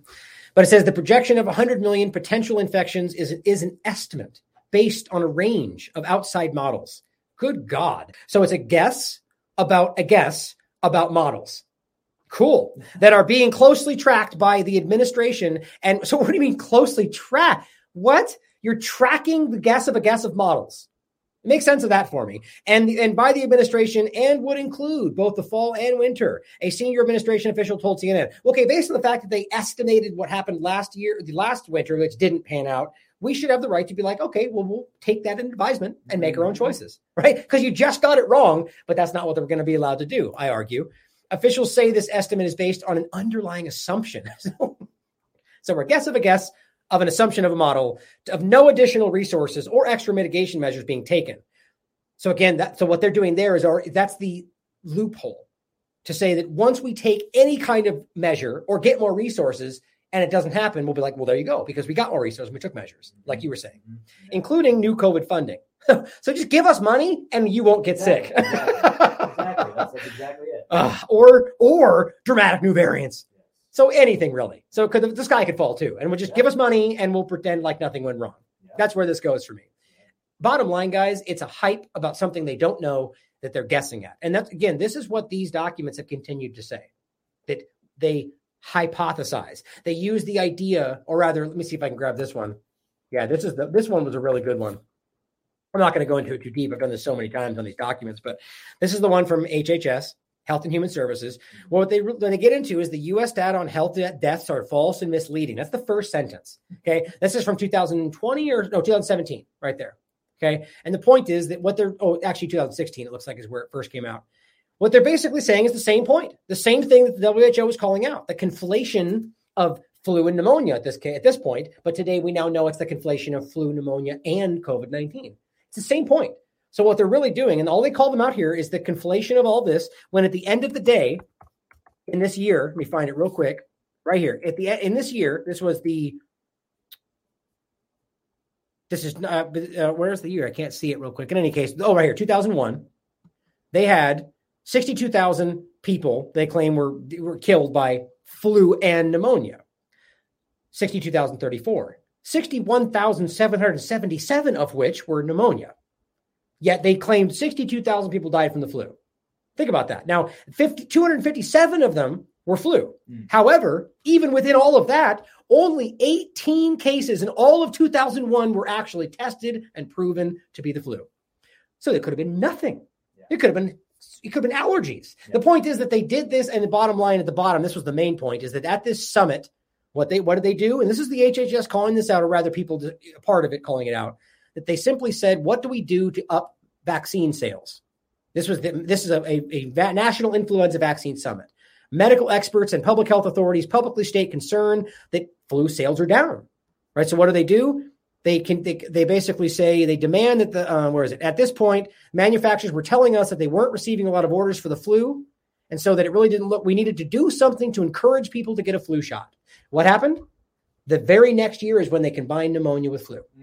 There's your illusion. Okay. They did it because they knew it would make the number look worse. Then they could go, well, see, the numbers are worse. I mean, this is on the record, guys. This is the HHS, the WHO, and even the BMJ going, that's a problem. Of course, here I said I wasn't going to get into it. I can't help it. But the point is, back to this, that they know they're hyping the illusion of what's happening. Yeah. They know this. And yet, here we are. Fourth COVID jab can give higher immunity than initial booster, study finds. Still pushing this forward, right? But here's the interesting part about this, unless you got just a general comment about how gross that is. All right, fine. Yeah. Yeah. What else you got for it? It just keeps coming. Fourth COVID jab. Well, here's the crazy part about it.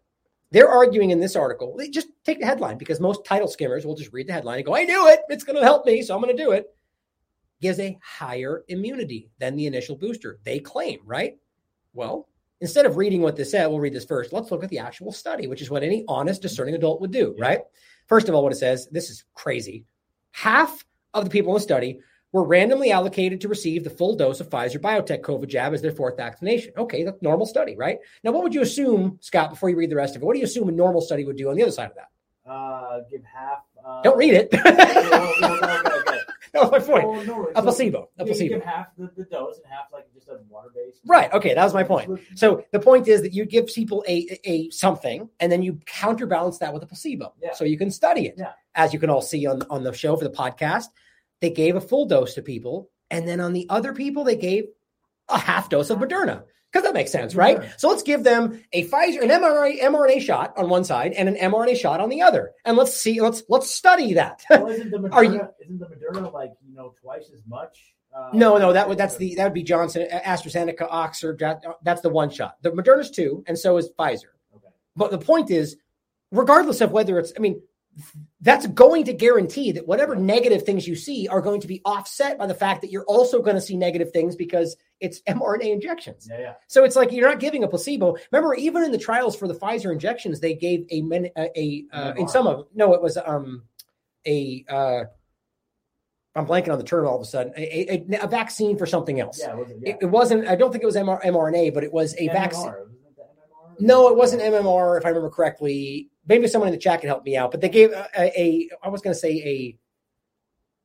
streptococcus. Anyway, they gave a vaccine, meningitis. They gave a meningitis vaccine. And I just thought, that's crazy. Why would they even give another vaccine? Because the point was, as people like Del Bigtree pointed out, we made sure that when you have the problems with the vaccine, that when you compare it to some problems, those don't look as bad. Exactly. When you compare it to water, it looks way worse, right? It's a game they're playing. So back to the point, giving mRNA injections as a control to go against mRNA injections is an intentional, I mean, that's a slap in the face, guys. But the bottom line was that they gave them both of those and they compared them. And it said, and here is the laughing point, no serious adverse events were linked to the vaccine. Gee, I wonder why. One, because they dump everything after, right here, as it says, 14 days after. So anything that happened in the 14 days before, they just dump into not being related, even though we know that that's related. Because up to 21 days is when 90% of those problems happen. That's verified at this point. Primarily the first 72 hours. Well, yeah, but in general, 90% of all the problems happen within the first 14, 21 days. But you're right. The peak is right in the beginning, right? It's still intentionally deceptive. But okay, so let's go to the study. So we already know that this is meant to be deceptive. Like, this is not a real study the way they've already set it up. But from the Lancet, of course, outstanding. Safety, immunogenicity, and reactogenicity, and basically the Pfizer shot and fourth boosters. But here's what I want to jump, random trial. So it is, but here's what I found. Let's just go through piece by piece. So it says, we compared the immunogenicity at 28 days after the third dose versus 14 after the fourth. So just again, making sure we're clear that this is I don't know where the 28 days comes from. So we're talking about 28 days instead of 14. So this guarantees that you all, and then think about that. That's probably the way that they dump all of that compared to the half shot of Moderna. Is that 28 days when you're eligible for a fourth dose? No, it says we compared basically how it reacts at 28 days after the third shot versus 14 after the fourth. Gotcha. So it's interesting that they wouldn't. So basically what they're doing is adding on another week after and adding that to it and compare. So that's a way to game the system. If you wanted to be honest about this, you would compare it to the 14-day period, to the same 14-day period, and say, see, it's working just as well or worse or better, whatever. But no, you're giving them a weird weak variable in there that guarantees it's deceptive, period. But that's the smallest part of it. Going forward, it says between January 11th and January 25th, a huge time frame, right? Great study. 2022, 166 participants were screened, randomly assigned, and received either full dose or, again, half mRNA, which is just dumb. But I want to point out, as always, that's a ridiculous, what they call hot flash in the pan study. That's what they tend to, this is not a year-long, 100,000 person study. Like, that's just, this is the kind of stuff they do quickly to find what they want to find, in my opinion. But, read it, digest it for yourself. Here's my points. It says, interpretation, fourth dose COVID-19 mRNA booster vaccines are well tolerated, which is kind of meaningless, and which means they don't hurt you that bad, and boost cellular and humoral immunity, period. Okay, where in there does it say that it did better than the last time, as the media is framing it as, right? Peak responses after the fourth dose were similar to and possibly better than peak responses after the third dose. Okay, possibly is not what they're saying over here. And I'm going to go even further to the bottom part, but just recognize higher immunity than initial do. That's not what it says. They are taking liberties with what they want it to say. That's what they always do. But let's go even deeper on the, I recommend, as always, you guys read this all for yourself. So it says here, low levels of precision to quantify, I always like to look at the limitations. Low levels of precision to quantify T cells. So there's part in here where they talk about, well, T cells and memory B2, but they argue in here, well, it's not very precise. We didn't even get into it. I argue that these things have, if any, fleeting and useless responses for lasting immunity. And that's what we keep finding. That's why it dies off after a week. And after 3 months, they need another, whatever. So T cell and memory B is what you need for lasting immunity. Now it says the time points after the third and fourth doses were different. That's what they set up at the top. Why would you do that? And they literally list it as a limitation to their study. yet they're the ones that set it up that way. Think about that. Why would they do that? That is a willful effort to play with the information. Wow. That's how I see it. Yeah, that's crazy. Then this almost kind of gets them off the hook if they were challenged. I was like, well, we described it. Exactly. Study. Exactly. But, they always have limitations, but stuff like that, it wouldn't be something they choose to do and then list as a reason it's limited. You know what I mean? Wow. That's crazy. Then it goes on to say, due to laboratory capacity, data for neutralizing antibodies against variants of concern, including Omicron, were not available when this article was developed. So you know what that means, right? They're basing this off the original concept. So we've had multiple variants. Well, let me read the last part. Given that a strong correlation has been observed between anti-spike protein, immunoglobulin titers, and neutralizing antibody titers against SARS-CoV-2 variants of concern, it is expected that the titers of neutralizing antibodies after a fourth dose are similar to those observed for a third. So what they're saying here is, first of all, one of the limitations is because of laboratory capacity that they were not available. They didn't use variants of concern. They didn't use Omicron. That's everything. Because that's what that consumes their entire conversation around this right now. It's all Omicron. So they used whatever else before that, and then basically said, well, because they worked in the third, it probably works in the fourth. Are you kidding me? This is a study that entirely discusses whether or not the fourth shot works as well as the third. And in the limitation, it literally says that we're guessing that it's as good as the third because we saw it in the third. No. I can't even wrap my mind around how stupid that is. And that's not even directed to Omicron or any of the variants of concern. So you're pretending this is still the original isolate. Yeah. I mean, this is blatant misrepresentation. And it almost seems like it's just, again, where they know the conclusion that they want to arrive at. Yeah. And they construct a study based on delivering those results. Right. They can do a 2-week study. They give them half mRNA. They exchange the time frames. They make them different. Yeah. They only frame it towards the isolate instead of any variants of concern, despite that's literally the only thing we're dealing with. That original stuff's not even in circulation really anymore. Right. So you're giving us, you're studying something that's not around against something that is being used in a different way and saying, look, it works kind of the same. That's the study. Yeah. I mean, and then saying, well, because it worked before, it's just like, this isn't science, guys. This is manipulation. And then here's the Guardian again. Guess what they say? Not can, maybe, could, does give you better immunity. That's what happens when the people who watch CNN and Fox News walk away reading that title and think that we're dumb. Yeah, they don't know. They blindly trust the people that don't know what they're talking about. It's insulting. Yeah. And man, I mean, just kudos to you, man. Like, nobody does it like you, man. Like, pulling up that type of evidence and presenting that in such a way, like, it's just unassailable. Yeah, it really is. And here's a funny part that I actually couldn't believe. CNN, actually, you know what? I forgot I included this. Let's double check this really quickly because this is somebody sent this to me. Let's find out if that is actually a real article. Because I wanted to do this because it's hilarious. Actually, let's do it this way. You see what it says? Think about how stupid that is. I'll read it for the podcast. Growing share of COVID-19 deaths are among vaccinated people, but booster shots substantially lower the risk. Seriously? So you're hurting people, right? Their argument is continually that we misunderstand what that means. But the bottom line is basically, so more people are dying who are vaccinated, but get the shot because it lowers the risk of the vaccinated. It's almost contradictory, isn't it? Yeah. What are your thoughts on that? Well, at some point they're going to lose the narrative completely. I think they have. This is just their last final desperate. It's like, okay, yes, I mean, the majority of deaths are in vaccinated people, but you need to get your shots anyway. I mean, that's just what it says, right? Right here. It is real. Let's look at this right here. Growing share. Jeez, that's just crazy. It's laugh out loud ridiculous. Mm-hmm. Since COVID-19 vaccines became widely available, there's been a wide gap in deaths between that's simply not true. But recent COVID deaths are much more evenly split. Like, it's almost like they're quietly walking this back. I mean, I went into this in depth in the past shows. I mean, the majority of the deaths, 93%, in fact, during April in British Columbia were people injected. Yeah. Same thing we see in UK, in Scotland, in Ontario, in everywhere else we look at. And even the risk per 100,000 in UK, in specifically Canada, it's higher. You've been covering this relentlessly. Yeah. Yeah. I mean, it's just. That's why they hide the numbers now. Yeah.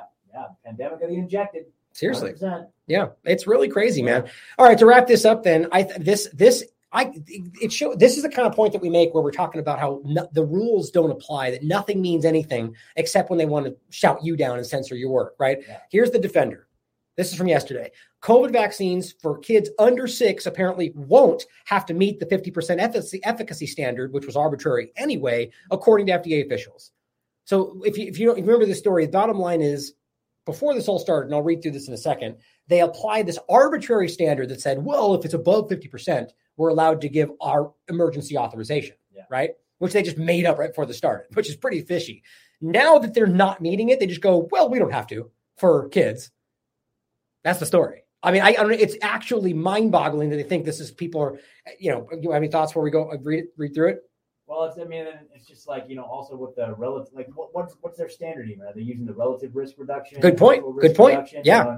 That I'm pretty sure that's relative. There's so many different ways that they can game it one way or the other, regardless. You know what I mean? Yeah, exactly. And that's I'm almost positive it's relative risk reduction. But as always, guys, do your due diligence. The point is that from the very beginning, they've used relative instead of absolute. For those who don't know that, it basically boils down to, like, if we're talking 95% relative risk reduction, it boils down to like a 0.08% actual risk reduction. Because really what you're comparing is whatever the current person deals with nothing, and then what the vaccination is supposed to do. But I, even to the point, take issue with that. I argue that's not even, when you factor in blood clots and heart attacks and everything else, I argue that's not even remote. I think it's the risk is increased personally. Oh, that's my opinion, though. I mean, based on the evidence. But going forward, this is just insulting that we're talking about the people with the most resistance to this, the least affected, young kids in general, and that you're emergency authorizing something, second of all, that we're no longer an emergency by their own admission. Yeah. I mean, how does any of this even make sense legally? But then you fall below what's supposed to be a legal barrier that absolute is not allowed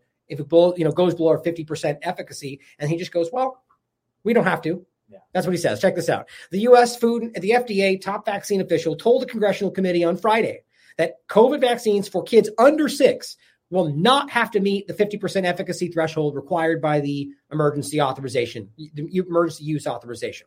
The FDA is reviewing data from Moderna's 2-shot vaccine for infants and toddlers, makes my skin crawl, 6 months to 2 years old, and for children 2 to 6. Mind blowing. I mean, remember, under 19, which, again, I find it very telling that they don't even give you below that. Yeah. The Oxford calculator for risk, excuse me, the hiccups all of a sudden, around COVID, it's 1 in a million risk for dying, 19. And that only gets exponentially lower. So you get down to 6. I mean, the risk is non-existent. And people have made this clear. It doesn't mean that they can't get sick or it's not possible that they could die. But the bottom line is, what are we talking about? If we're talking about having to dispute whether it's 250 kids in the hospital throughout the entirety of COVID or 100, it's meaningless. These people aren't being hurt. And the numbers are obviously like that when you look at even the UK breakdown. But it says the agency is awaiting data on Pfizer and BioNTech's 3-dose regimen for children. 3-dose. Again, we're talking boosters still, too. And these people haven't even started anything. Under age 5. Why would they need 3 doses God, just everything about this doesn't make sense. After 2 doses of its pediatric vaccine failed to trigger an immune response in 2 to 3 and 4-year-olds, comparable to the growing generated in teens and adults. That's where you stop. That's where you go, this isn't working. We don't just try to change the dynamic and change the definitions. That's the point of the WHO. Oh, we'll just alter the definition of what applies. No, you're hurting these people. They don't need it. You're not. And then it fails. It's like Paxlovid being used still, which is the Pfizer Mectin drug. Yeah. They're still using that. It just failed the trial. And yet they're still saying ivermectin can't be used. I mean, it doesn't make sense. Just the fact that there are kids being subjected to these trials in general, man, it just breaks my heart. It does. Yeah. I mean, think about, even if you believe this is potentially a good thing, why would you give your child any kind of a trial? I mean, it doesn't make sense. No. According to Endpoints News, Dr. Peter Marks, who we've talked about in the past, director of the Center for Biologics Evaluation and Research at the FDA, told the House Select Subcommittee on Coronavirus Crisis the agency would not withhold authorization of a pediatric vaccine if it fails to meet the agency's 50% efficacy threshold for blocking symptoms. So this is getting to a point to where, and I think the guy makes the argument down here, what's the barrier? So if it's 1% effective, you're going to give it to them anyway. We'll give there's some effect, right? And that's what they're arguing. It's like, well, where's the line here? I mean, this is under the argument, the illusion, the lie that there's no negative effect to this thing. Yeah. There are negative effects to this thing. So when it drops below 50, their argument's going to be it's in their best interest to do it, even if it has some small effect. That's it. Vaccine, that's not vaccines, guys. That's not how this works. Vaccine is, even in the truest sense of what vaccination once was, it's about stopping transmission. These are therapies at this point, even if that's even what they're doing. They're just gone. They've gone off the rails at this point. Yeah, and they're just brainwashing people. Like they're saying, like, well, yeah, kids are getting heart attacks, but the risk of them getting a heart attack is way less than their risk from COVID, and it's like there's nothing to back that claim up. Right. Well, on top of that, the point I make there is that if even if that was true, and I don't think it is, I think I've proven that it's not. Yeah. But even if it was, you're talking about a risk that they have inherently the moment that injection goes in their arm. So you inject them instantly, they're telling you, yes, there is now an increased risk of myocarditis. Yeah. We were censored for that in the beginning, don't forget. Yeah. So the point is that you're giving them a risk right out of the gate. You have to get COVID first to get that risk they claim is bigger. Yeah. And we just told you that they have a very, very small chance of getting it. Yeah. So why would you give them an instant risk that's high to something that might not even happen? I mean, a child could see that logic. Yeah, 100%. Man. So it says, if these vaccines seem to be mirroring efficacy in adults and just seem to be less effective against Omicron, see, that's their play right there, we will probably still authorize it. God, I mean, these guys, these are supposedly scientists. That doesn't sound very scientific. That sounds like a marketing campaign to me, right? Yeah, well, we won't know what will happen until we start putting them in kids. Yeah, exactly, right? These people are supposed to be the barrier between you and profit, money-hungry corporations, and they are just one more arm of the same thing. Absolutely. The FDA on June 30th, 2020, this is the point, issued guidance that in order for an experimental, because that's what it always was, guys, and we pretend that's not the case, and it still is, by the way, an experimental COVID vaccine to obtain emergency use authorization, it must, quote, prevent disease or decrease its severity in at least 50% of people who are vaccinated. Okay, that was arbitrary at the time. There was no, before that, it was like, even that was like, really? Like, that seems like a low bar, right? But it says all previously authorized COVID-19 vaccines, not approved, authorized, and boosters for all age groups were required to meet that requirement. Even though, by the way, guys, verifiably on the record, and even this moment, are not meeting that. Think about that. They're still emergency authorized, and none of them at this point are actually meeting relative 50%, let alone absolute risk reduction. They keep showing you that they fail, and that's why they need these boosters. But they keep using them. Goes on to say that Vinay Prasad, a hematologist, oncologist, and associate professor of epidemiology and biostatistician at the University of California, San Francisco, obvious conspiracy theorist, goes on to say, Peter Marks from the FDA, quote, he's the de facto regulator in chief when it comes to vaccines, is saying that kids' vaccines don't need to hit the target. They don't need to hit 50% vaccine efficacy against symptomatic SARS-CoV-2 target. That was the target that the FDA themselves came up with in the original pandemic. They came up with this 50% target point estimate above, and the low bound, I read that weird. They came up with this target 50% point estimate above, and the lower bound to the 95% confidence interval has to be above 30%. It sounds confusing. 50% is the point. That was their minimum efficacy standard for vaccination. This is only since COVID, by the way. That was the standard they themselves set, and that was the standard initial vaccine trials for COVID did clear for adults. So we're told anyway, using relative and not absolute. So it's right there is an illusion. Quote, but the pediatric vaccine trials, both for Pfizer and Moderna, hear that, appear they did not clear that bar. And Peter Marks is talking to congressional officials, and he's saying that it's simply okay. They will probably just authorize it anyway. This is alarming. There's nothing about this that seems legitimate, guys.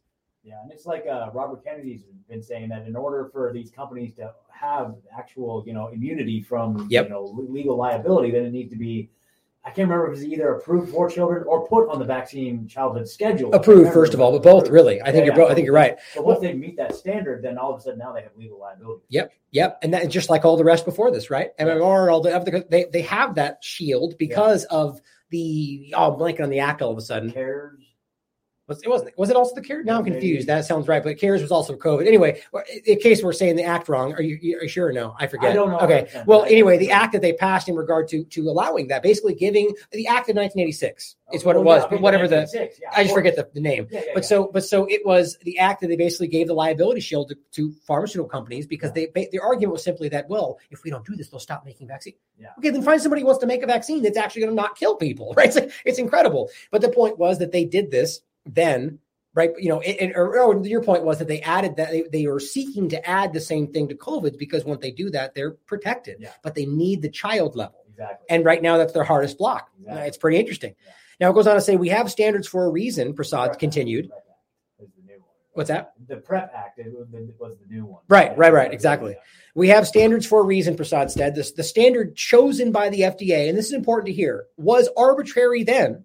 And if anything, I'd argue it was on the low side, right? Sure, I agree. 50%, that's flip of a coin. Like, it's incredible that I think they knew that this was going to fail, and there was not what they wanted, but they were locked into the agenda. So I think that's why they arbitrarily jammed the 50% thing in that had never been done before. I mean, it's pretty obvious. Yeah. He says 50% isn't as good as what we wanted. 50% is quite low, he goes on to say. And if you have a very low vaccine efficacy, you can have, this is important, compensatory behavior that actually leads to a lot more viral spread. Look at that. You mean like leaky vaccines that actually increase the transmission, which is literally what the data shows us in the UK and Scotland? Yes, that's what's happening, right? They are doing, and this could be the spike protein we're talking about, whatever. So whatever it is, this is being transmitted predominantly by those with the injections. And that's what their historical scientific studies have said about this. And here we have another example of him making the point that if they get that low, if they have that situation, it can actually lead to more. Yeah. Every angle, it seems. Yeah. Now, Prasad said when it comes to kids, quote, it's kind of a moot point. And this is what anybody honest would say, because estimates from the CDC, or even without the CDC, we know that 75% of children I'm sorry, I'm taking the wrong point. My point was that we know that they're barely affected by this. Yeah. But this is interesting. According to the CDC, a few months ago, their own estimates showed that 75% of children had seroprevalence, and it's probably higher now, meaning that they already had some sort of resistance to this, which I've been saying from the very beginning.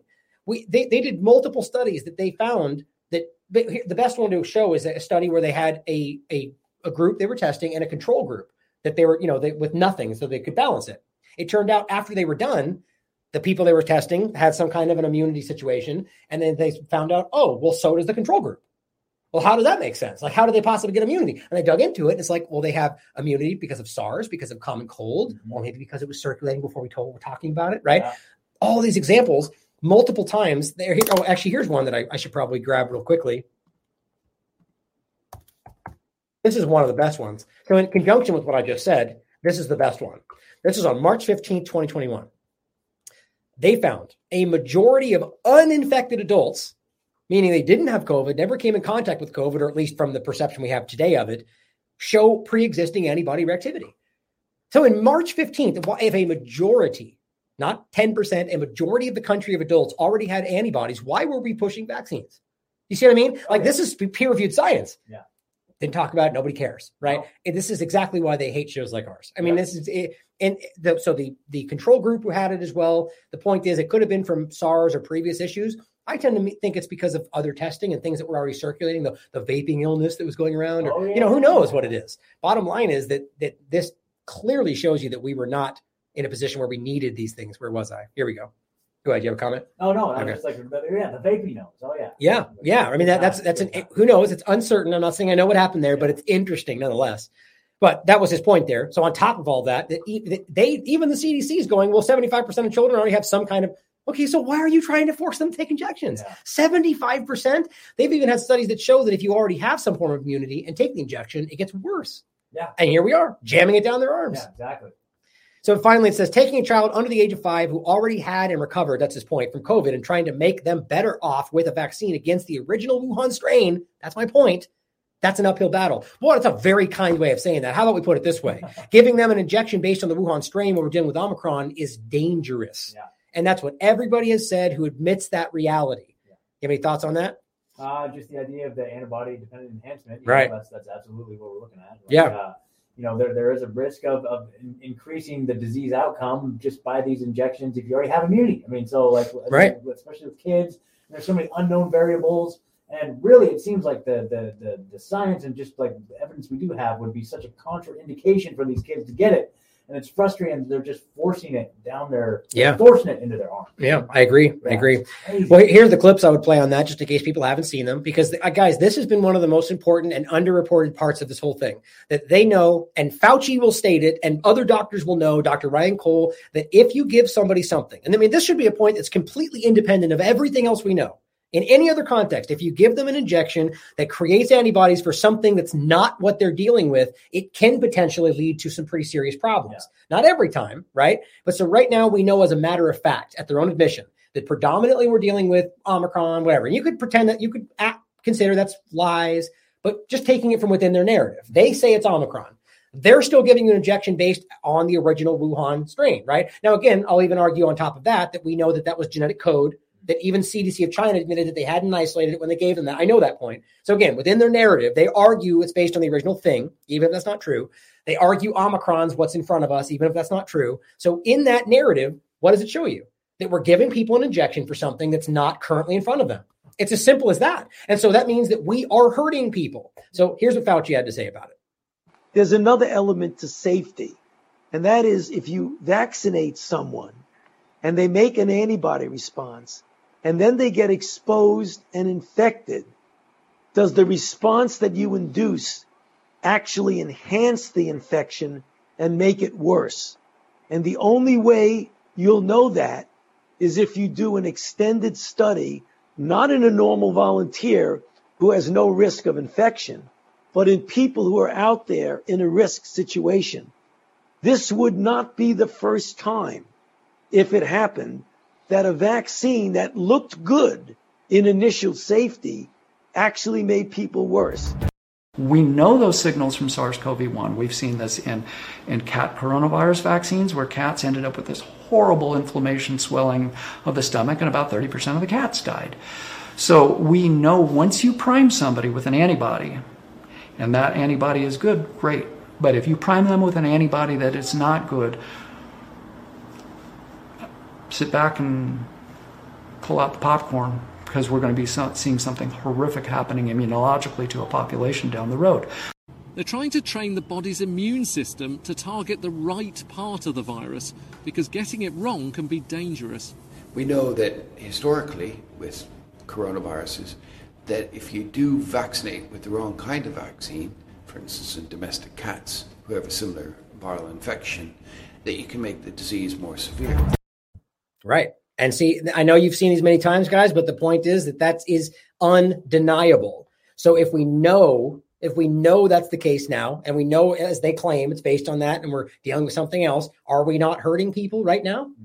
I mean, it's bad. And we are supposed to be the dangerous disinformers. I mean, I'm not even saying I know. I'm just saying, isn't that possible? Shouldn't we be concerned? It's like, nope, you're crazy. Shut up. Don't listen to that guy. Yeah, that's the whole point too. Like it's we live in a society where you cannot question this. Like exactly. Bringing that fact up, bringing that concern up, even as a medical professional addressing it, someone like Dr. Cole addressing it, you become unpersoned. You become removed from the conversation. Right.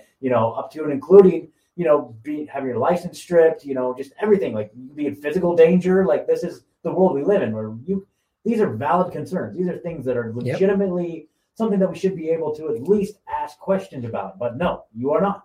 And so that's the piece that, looking back on this, in the future, like that's going to be the shame attached to this. And and I feel like that's where a lot of the criminality of this lies. Oh yeah. This is where it crosses the line into criminal conduct, and people that should be held accountable for this. Oh yeah. I mean, there's so many ways you could look at this, whether we're talking about, the manufacturing of the product itself, or the shipments or the sales, or, ways that, who knows if things are being used that are unsafe, or, there's 1,000 ways and that's just simple stuff. Like I could go even further than that, but the ways that they could be taking advantage of a situation they know isn't being held accountable. Like it could, because you're right. It could just be that's compounded by the fact that the average guy within this goes, they're not even paying attention. I'm going to do this. Yeah. I'm going to steal that. Certainly, it's absolutely staggering that we see this stuff. But the point here is that this stuff is there. It's present. It's in front of you. And it's shouted down. It's ignored. And they know at some level, somebody knows that people are being hurt. You just can't get past that. Now, it says, pointing to a Moderna press release stating one arm of its trial showed its pediatric vaccines were only 37% and 23% effective. Prasad asked, how much lower can it go? If he's going to approve this, right, 10%? How low before Peter Mark says it's too low? That was my point before. 1%? Like what? At this point, if you're below 50 and you're going, well, we'll probably do it anyway. It's like, well, so nothing means anything. It's just about getting the product out there. And that tells me there's something more going on, He said that if the adult vaccine becomes less effective over time, quote, tell me why that means you should accept the less effective kids vaccine, right? So here's the thing they're pointing at, going, well, this doesn't work. So if we meet that level of not working even worse, then we'll do it anyway. I mean, I can't even make that kind of make sense.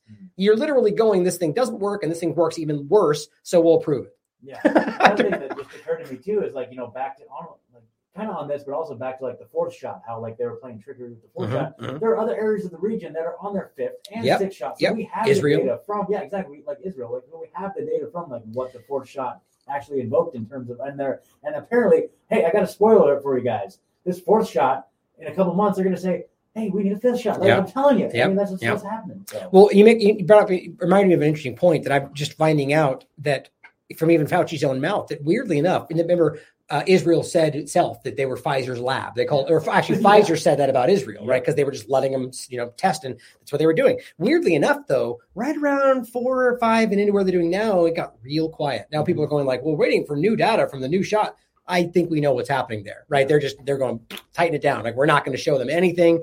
And that's my opinion. We'll see what happens. But I think it's really telling that they were just one after another. They were leading that. Remember, that was when we first heard about how it wasn't stopping transmission. The Israeli study, and they shut that down real fast. Now he finally says, if a therapy loses efficacy over time, why does that mean the bar to be a therapy is lower? It should mean that we need new therapies. We need a new mRNA construct. I disagree with that. Point is that I think that this is all about growing that mRNA platform point. But what he's saying simply is that we don't just need this to work or alter this. We just need something different. If it's failing, it's failing. I mean, it's crazy that's become just it's failing to a degree that we can still use it. I don't know. It's wild to me. Now, finally on masks, I wanted just to play this clip and we can kind of just final points on this. This is Peter McCullough.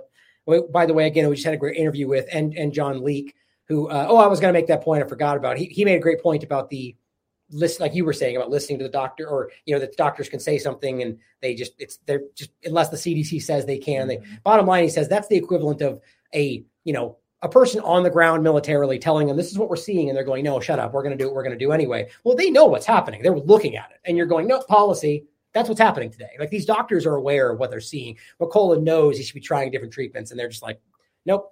CDC says so. Marching orders. That's never how it was before this, So his tweet says, mask expert in industrial engineer Stephen Petty testifies that masks are not the way to stop viral transmission from the air since virus goes around and through the mask. Shocking. That's called not statistically significant against transmission. You heard that before. And the answer is to clean the air. Blunderous government agencies not seeking help from experts. Now, actually, I think we're about 2:20. I'll just leave that for you guys to check out for yourself. The point is, this is no-brainer that you already know. You've heard this. You can watch yet another expert say it. Peter McCullough himself is an expert who's also said it. Dr. James Lyons-Weiler, PhD, who's also an expert, has also said that. We've talked about this over and over and over, and it's just one of those things that just doesn't – it's one of the conversations that just continues to frustrate me because of how very obvious it is. The studies have said the same from the very beginning. And here we are. And they're just continuing to force it back in. Where do you think it's going? Are we going to see COVID-19 2.0? Is it coming back? Well, wouldn't it be like 3.0 at this point? Yeah, exactly. 4.0? But I feel like they again, like I said, I think that they've learned a lot from these last couple years. And I feel like they're going to definitely try to roll it out again.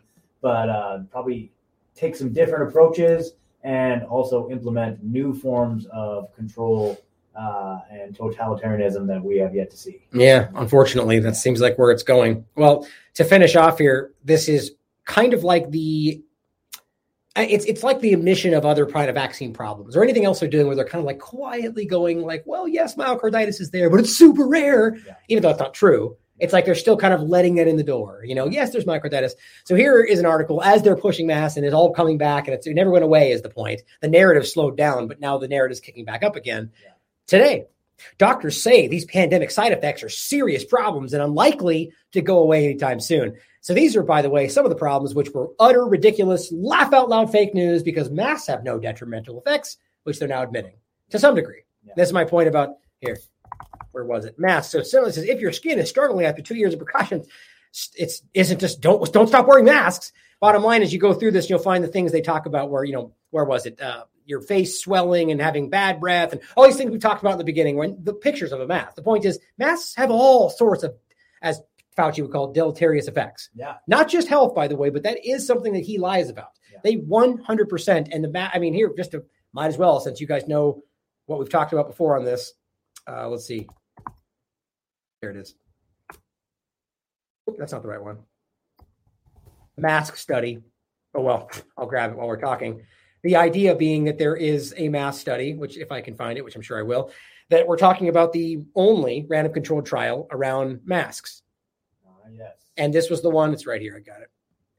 Yeah. That continued to show you that they knew, and Fauci knows very well, this is the British Medical Journal, that it does. 2015, random controlled trial of cloth masks, that they moisture retention and reuse of the cloth masks increase your risk of infection. And they even say not to use them. They say they're recommended should not be recommended, right? So the bottom line is we knew this, they knew this, they didn't care. In fact, they aggressively pushed only cloth masks in the beginning. Remember that? Yeah. And look, here's a point that I always forget to reference again. Penetration by cloth masks by particles was almost 97%. But guess what? Medical masks, 44%. Mm-hmm. That's the flip of the coin. These are the masks. These are the medical masks, and 50% of the time they go not statistically significant against transmission. These are talking about blood droplets and globules, not viruses. The point, basically facial decoration. Yeah, well, in regards to stopping viruses, yes, and the bottom line is that this stuff is stuff that they knew this was problematic. They knew, and now they're quietly going, well, there's a little bit of a problem, but dangerous COVID, so keep doing it. That's kind of what they did before. It's like, no, you're fake news. There is no problem here. You're totally safe. Then it comes out like, well, there's a little problem, but it's super rare, but COVID's more dangerous. Yeah. You see what I mean? Like this escalation of the admission of the information. Bottom line is, guys, if you're at this point still trusting what you're being told, and you're on shot number 5, and your breath stinks, and your teeth are falling out, and you got sores in your mouth, and you're getting sick every 3 weeks, ask yourself why. Ask yourself why your neighbor who doesn't have any of those things and who also doesn't have an injection, what's the difference there? Yeah. What's going on? There's only one big thing I can see in there that's probably causing a difference, but my opinion. Yeah. Absolutely. Well, I was going to say too, just along those lines, like you asked me like what I think's coming, and I said, levels of totalitarianism that the likes of which we've never seen. Yeah, I feel like that's part of where it's going, but also I don't want to like leave it on the note of just like, fear. This is a great opportunity, you guys. Like you just said, right. like ask your neighbor. I'll extrapolate that out. Like that's actually the solution. Like get to know your neighbors. Like look for like 10 solid people within 10 miles of your house. Right. Start stockpiling food, grow a garden. Like this is our opportunity now while things are kind of in a lull to actually reinforce our our positions to kind of prevent and make it so that whatever they do roll out, like it doesn't affect us as much. You know what I mean? Like if you work for honestly, you guys, like if you work for a company that has been pretty aggressive with the narrative, like this might be a great opportunity to look for other opportunities. You know what I mean? Like whatever you can do to protect yourself from whatever's coming. Like this is the time to do it while we're in this kind of lull period. Yeah. Or I mean, he's right, absolutely. But anytime. It's always a smart idea to be prepared, to have food, to have water. I mean, the idea that that's framed as some sort of even like the term prepper became sort of derogatory. Like these guys are crazy prepping with all their doomsday and all that. It's like some people are that extreme, and I would argue they're smarter than everybody, to be quite honest. But at the end of the day, it's just about being smart enough to have the right kind of things in case it happens. Like literally what we just saw happens. Food shortages, gas shortages, a TP, make sure you got, the bottom line is if you just prep yourself and make sure you're prepared, make sure you know how to fix a car, make sure you know how to grow some food. And, these are important things just for being a grown-up. I'll say it again, like people that listen to my show, we talk about it all the time, but freedomcells.org, Derek Bros and John Bush, their little project that they started is just like a really, really great way. If you're in a community and you don't really know a lot of people, or if you're really looking to get plugged in, freedomcells.org, look for a cell in your community, and if there isn't one, then start one. Absolutely. Well said. Yeah. Well, I think it's a good place to leave it, guys. So thank you for tuning in today. And as always, question everything. Come to your own conclusions. Stay vigilant. How it gets to the point where things get to terrible places one tiny step at a time. If I encroach on you and I'm sophisticated about it, I'm going to encroach 2 millimeters. I'm going to encroach right to the point where you start to protest. Then I'm going to stop. Then I'm going to wait. Then you're going to calm down. Then I'm going to encroach again right to the point where you protest. Then I'm going to stop. Then I'm going to wait. And I'm just going to do that forever. And before you know it, you're going to be back 3 miles from where you started, and you'll have done it one step at a time. And then you'll go, oh, how'd I get here? And the answer was, well, I pushed you a little farther than you should have gone, and you agreed. And so then I pushed you a little farther than you should have gone again, and you agreed. And if anybody's interested in this sort of process, and this is a horrifying book, if you want to read about how this process works, you can read a book called Ordinary Men by Robert Browning.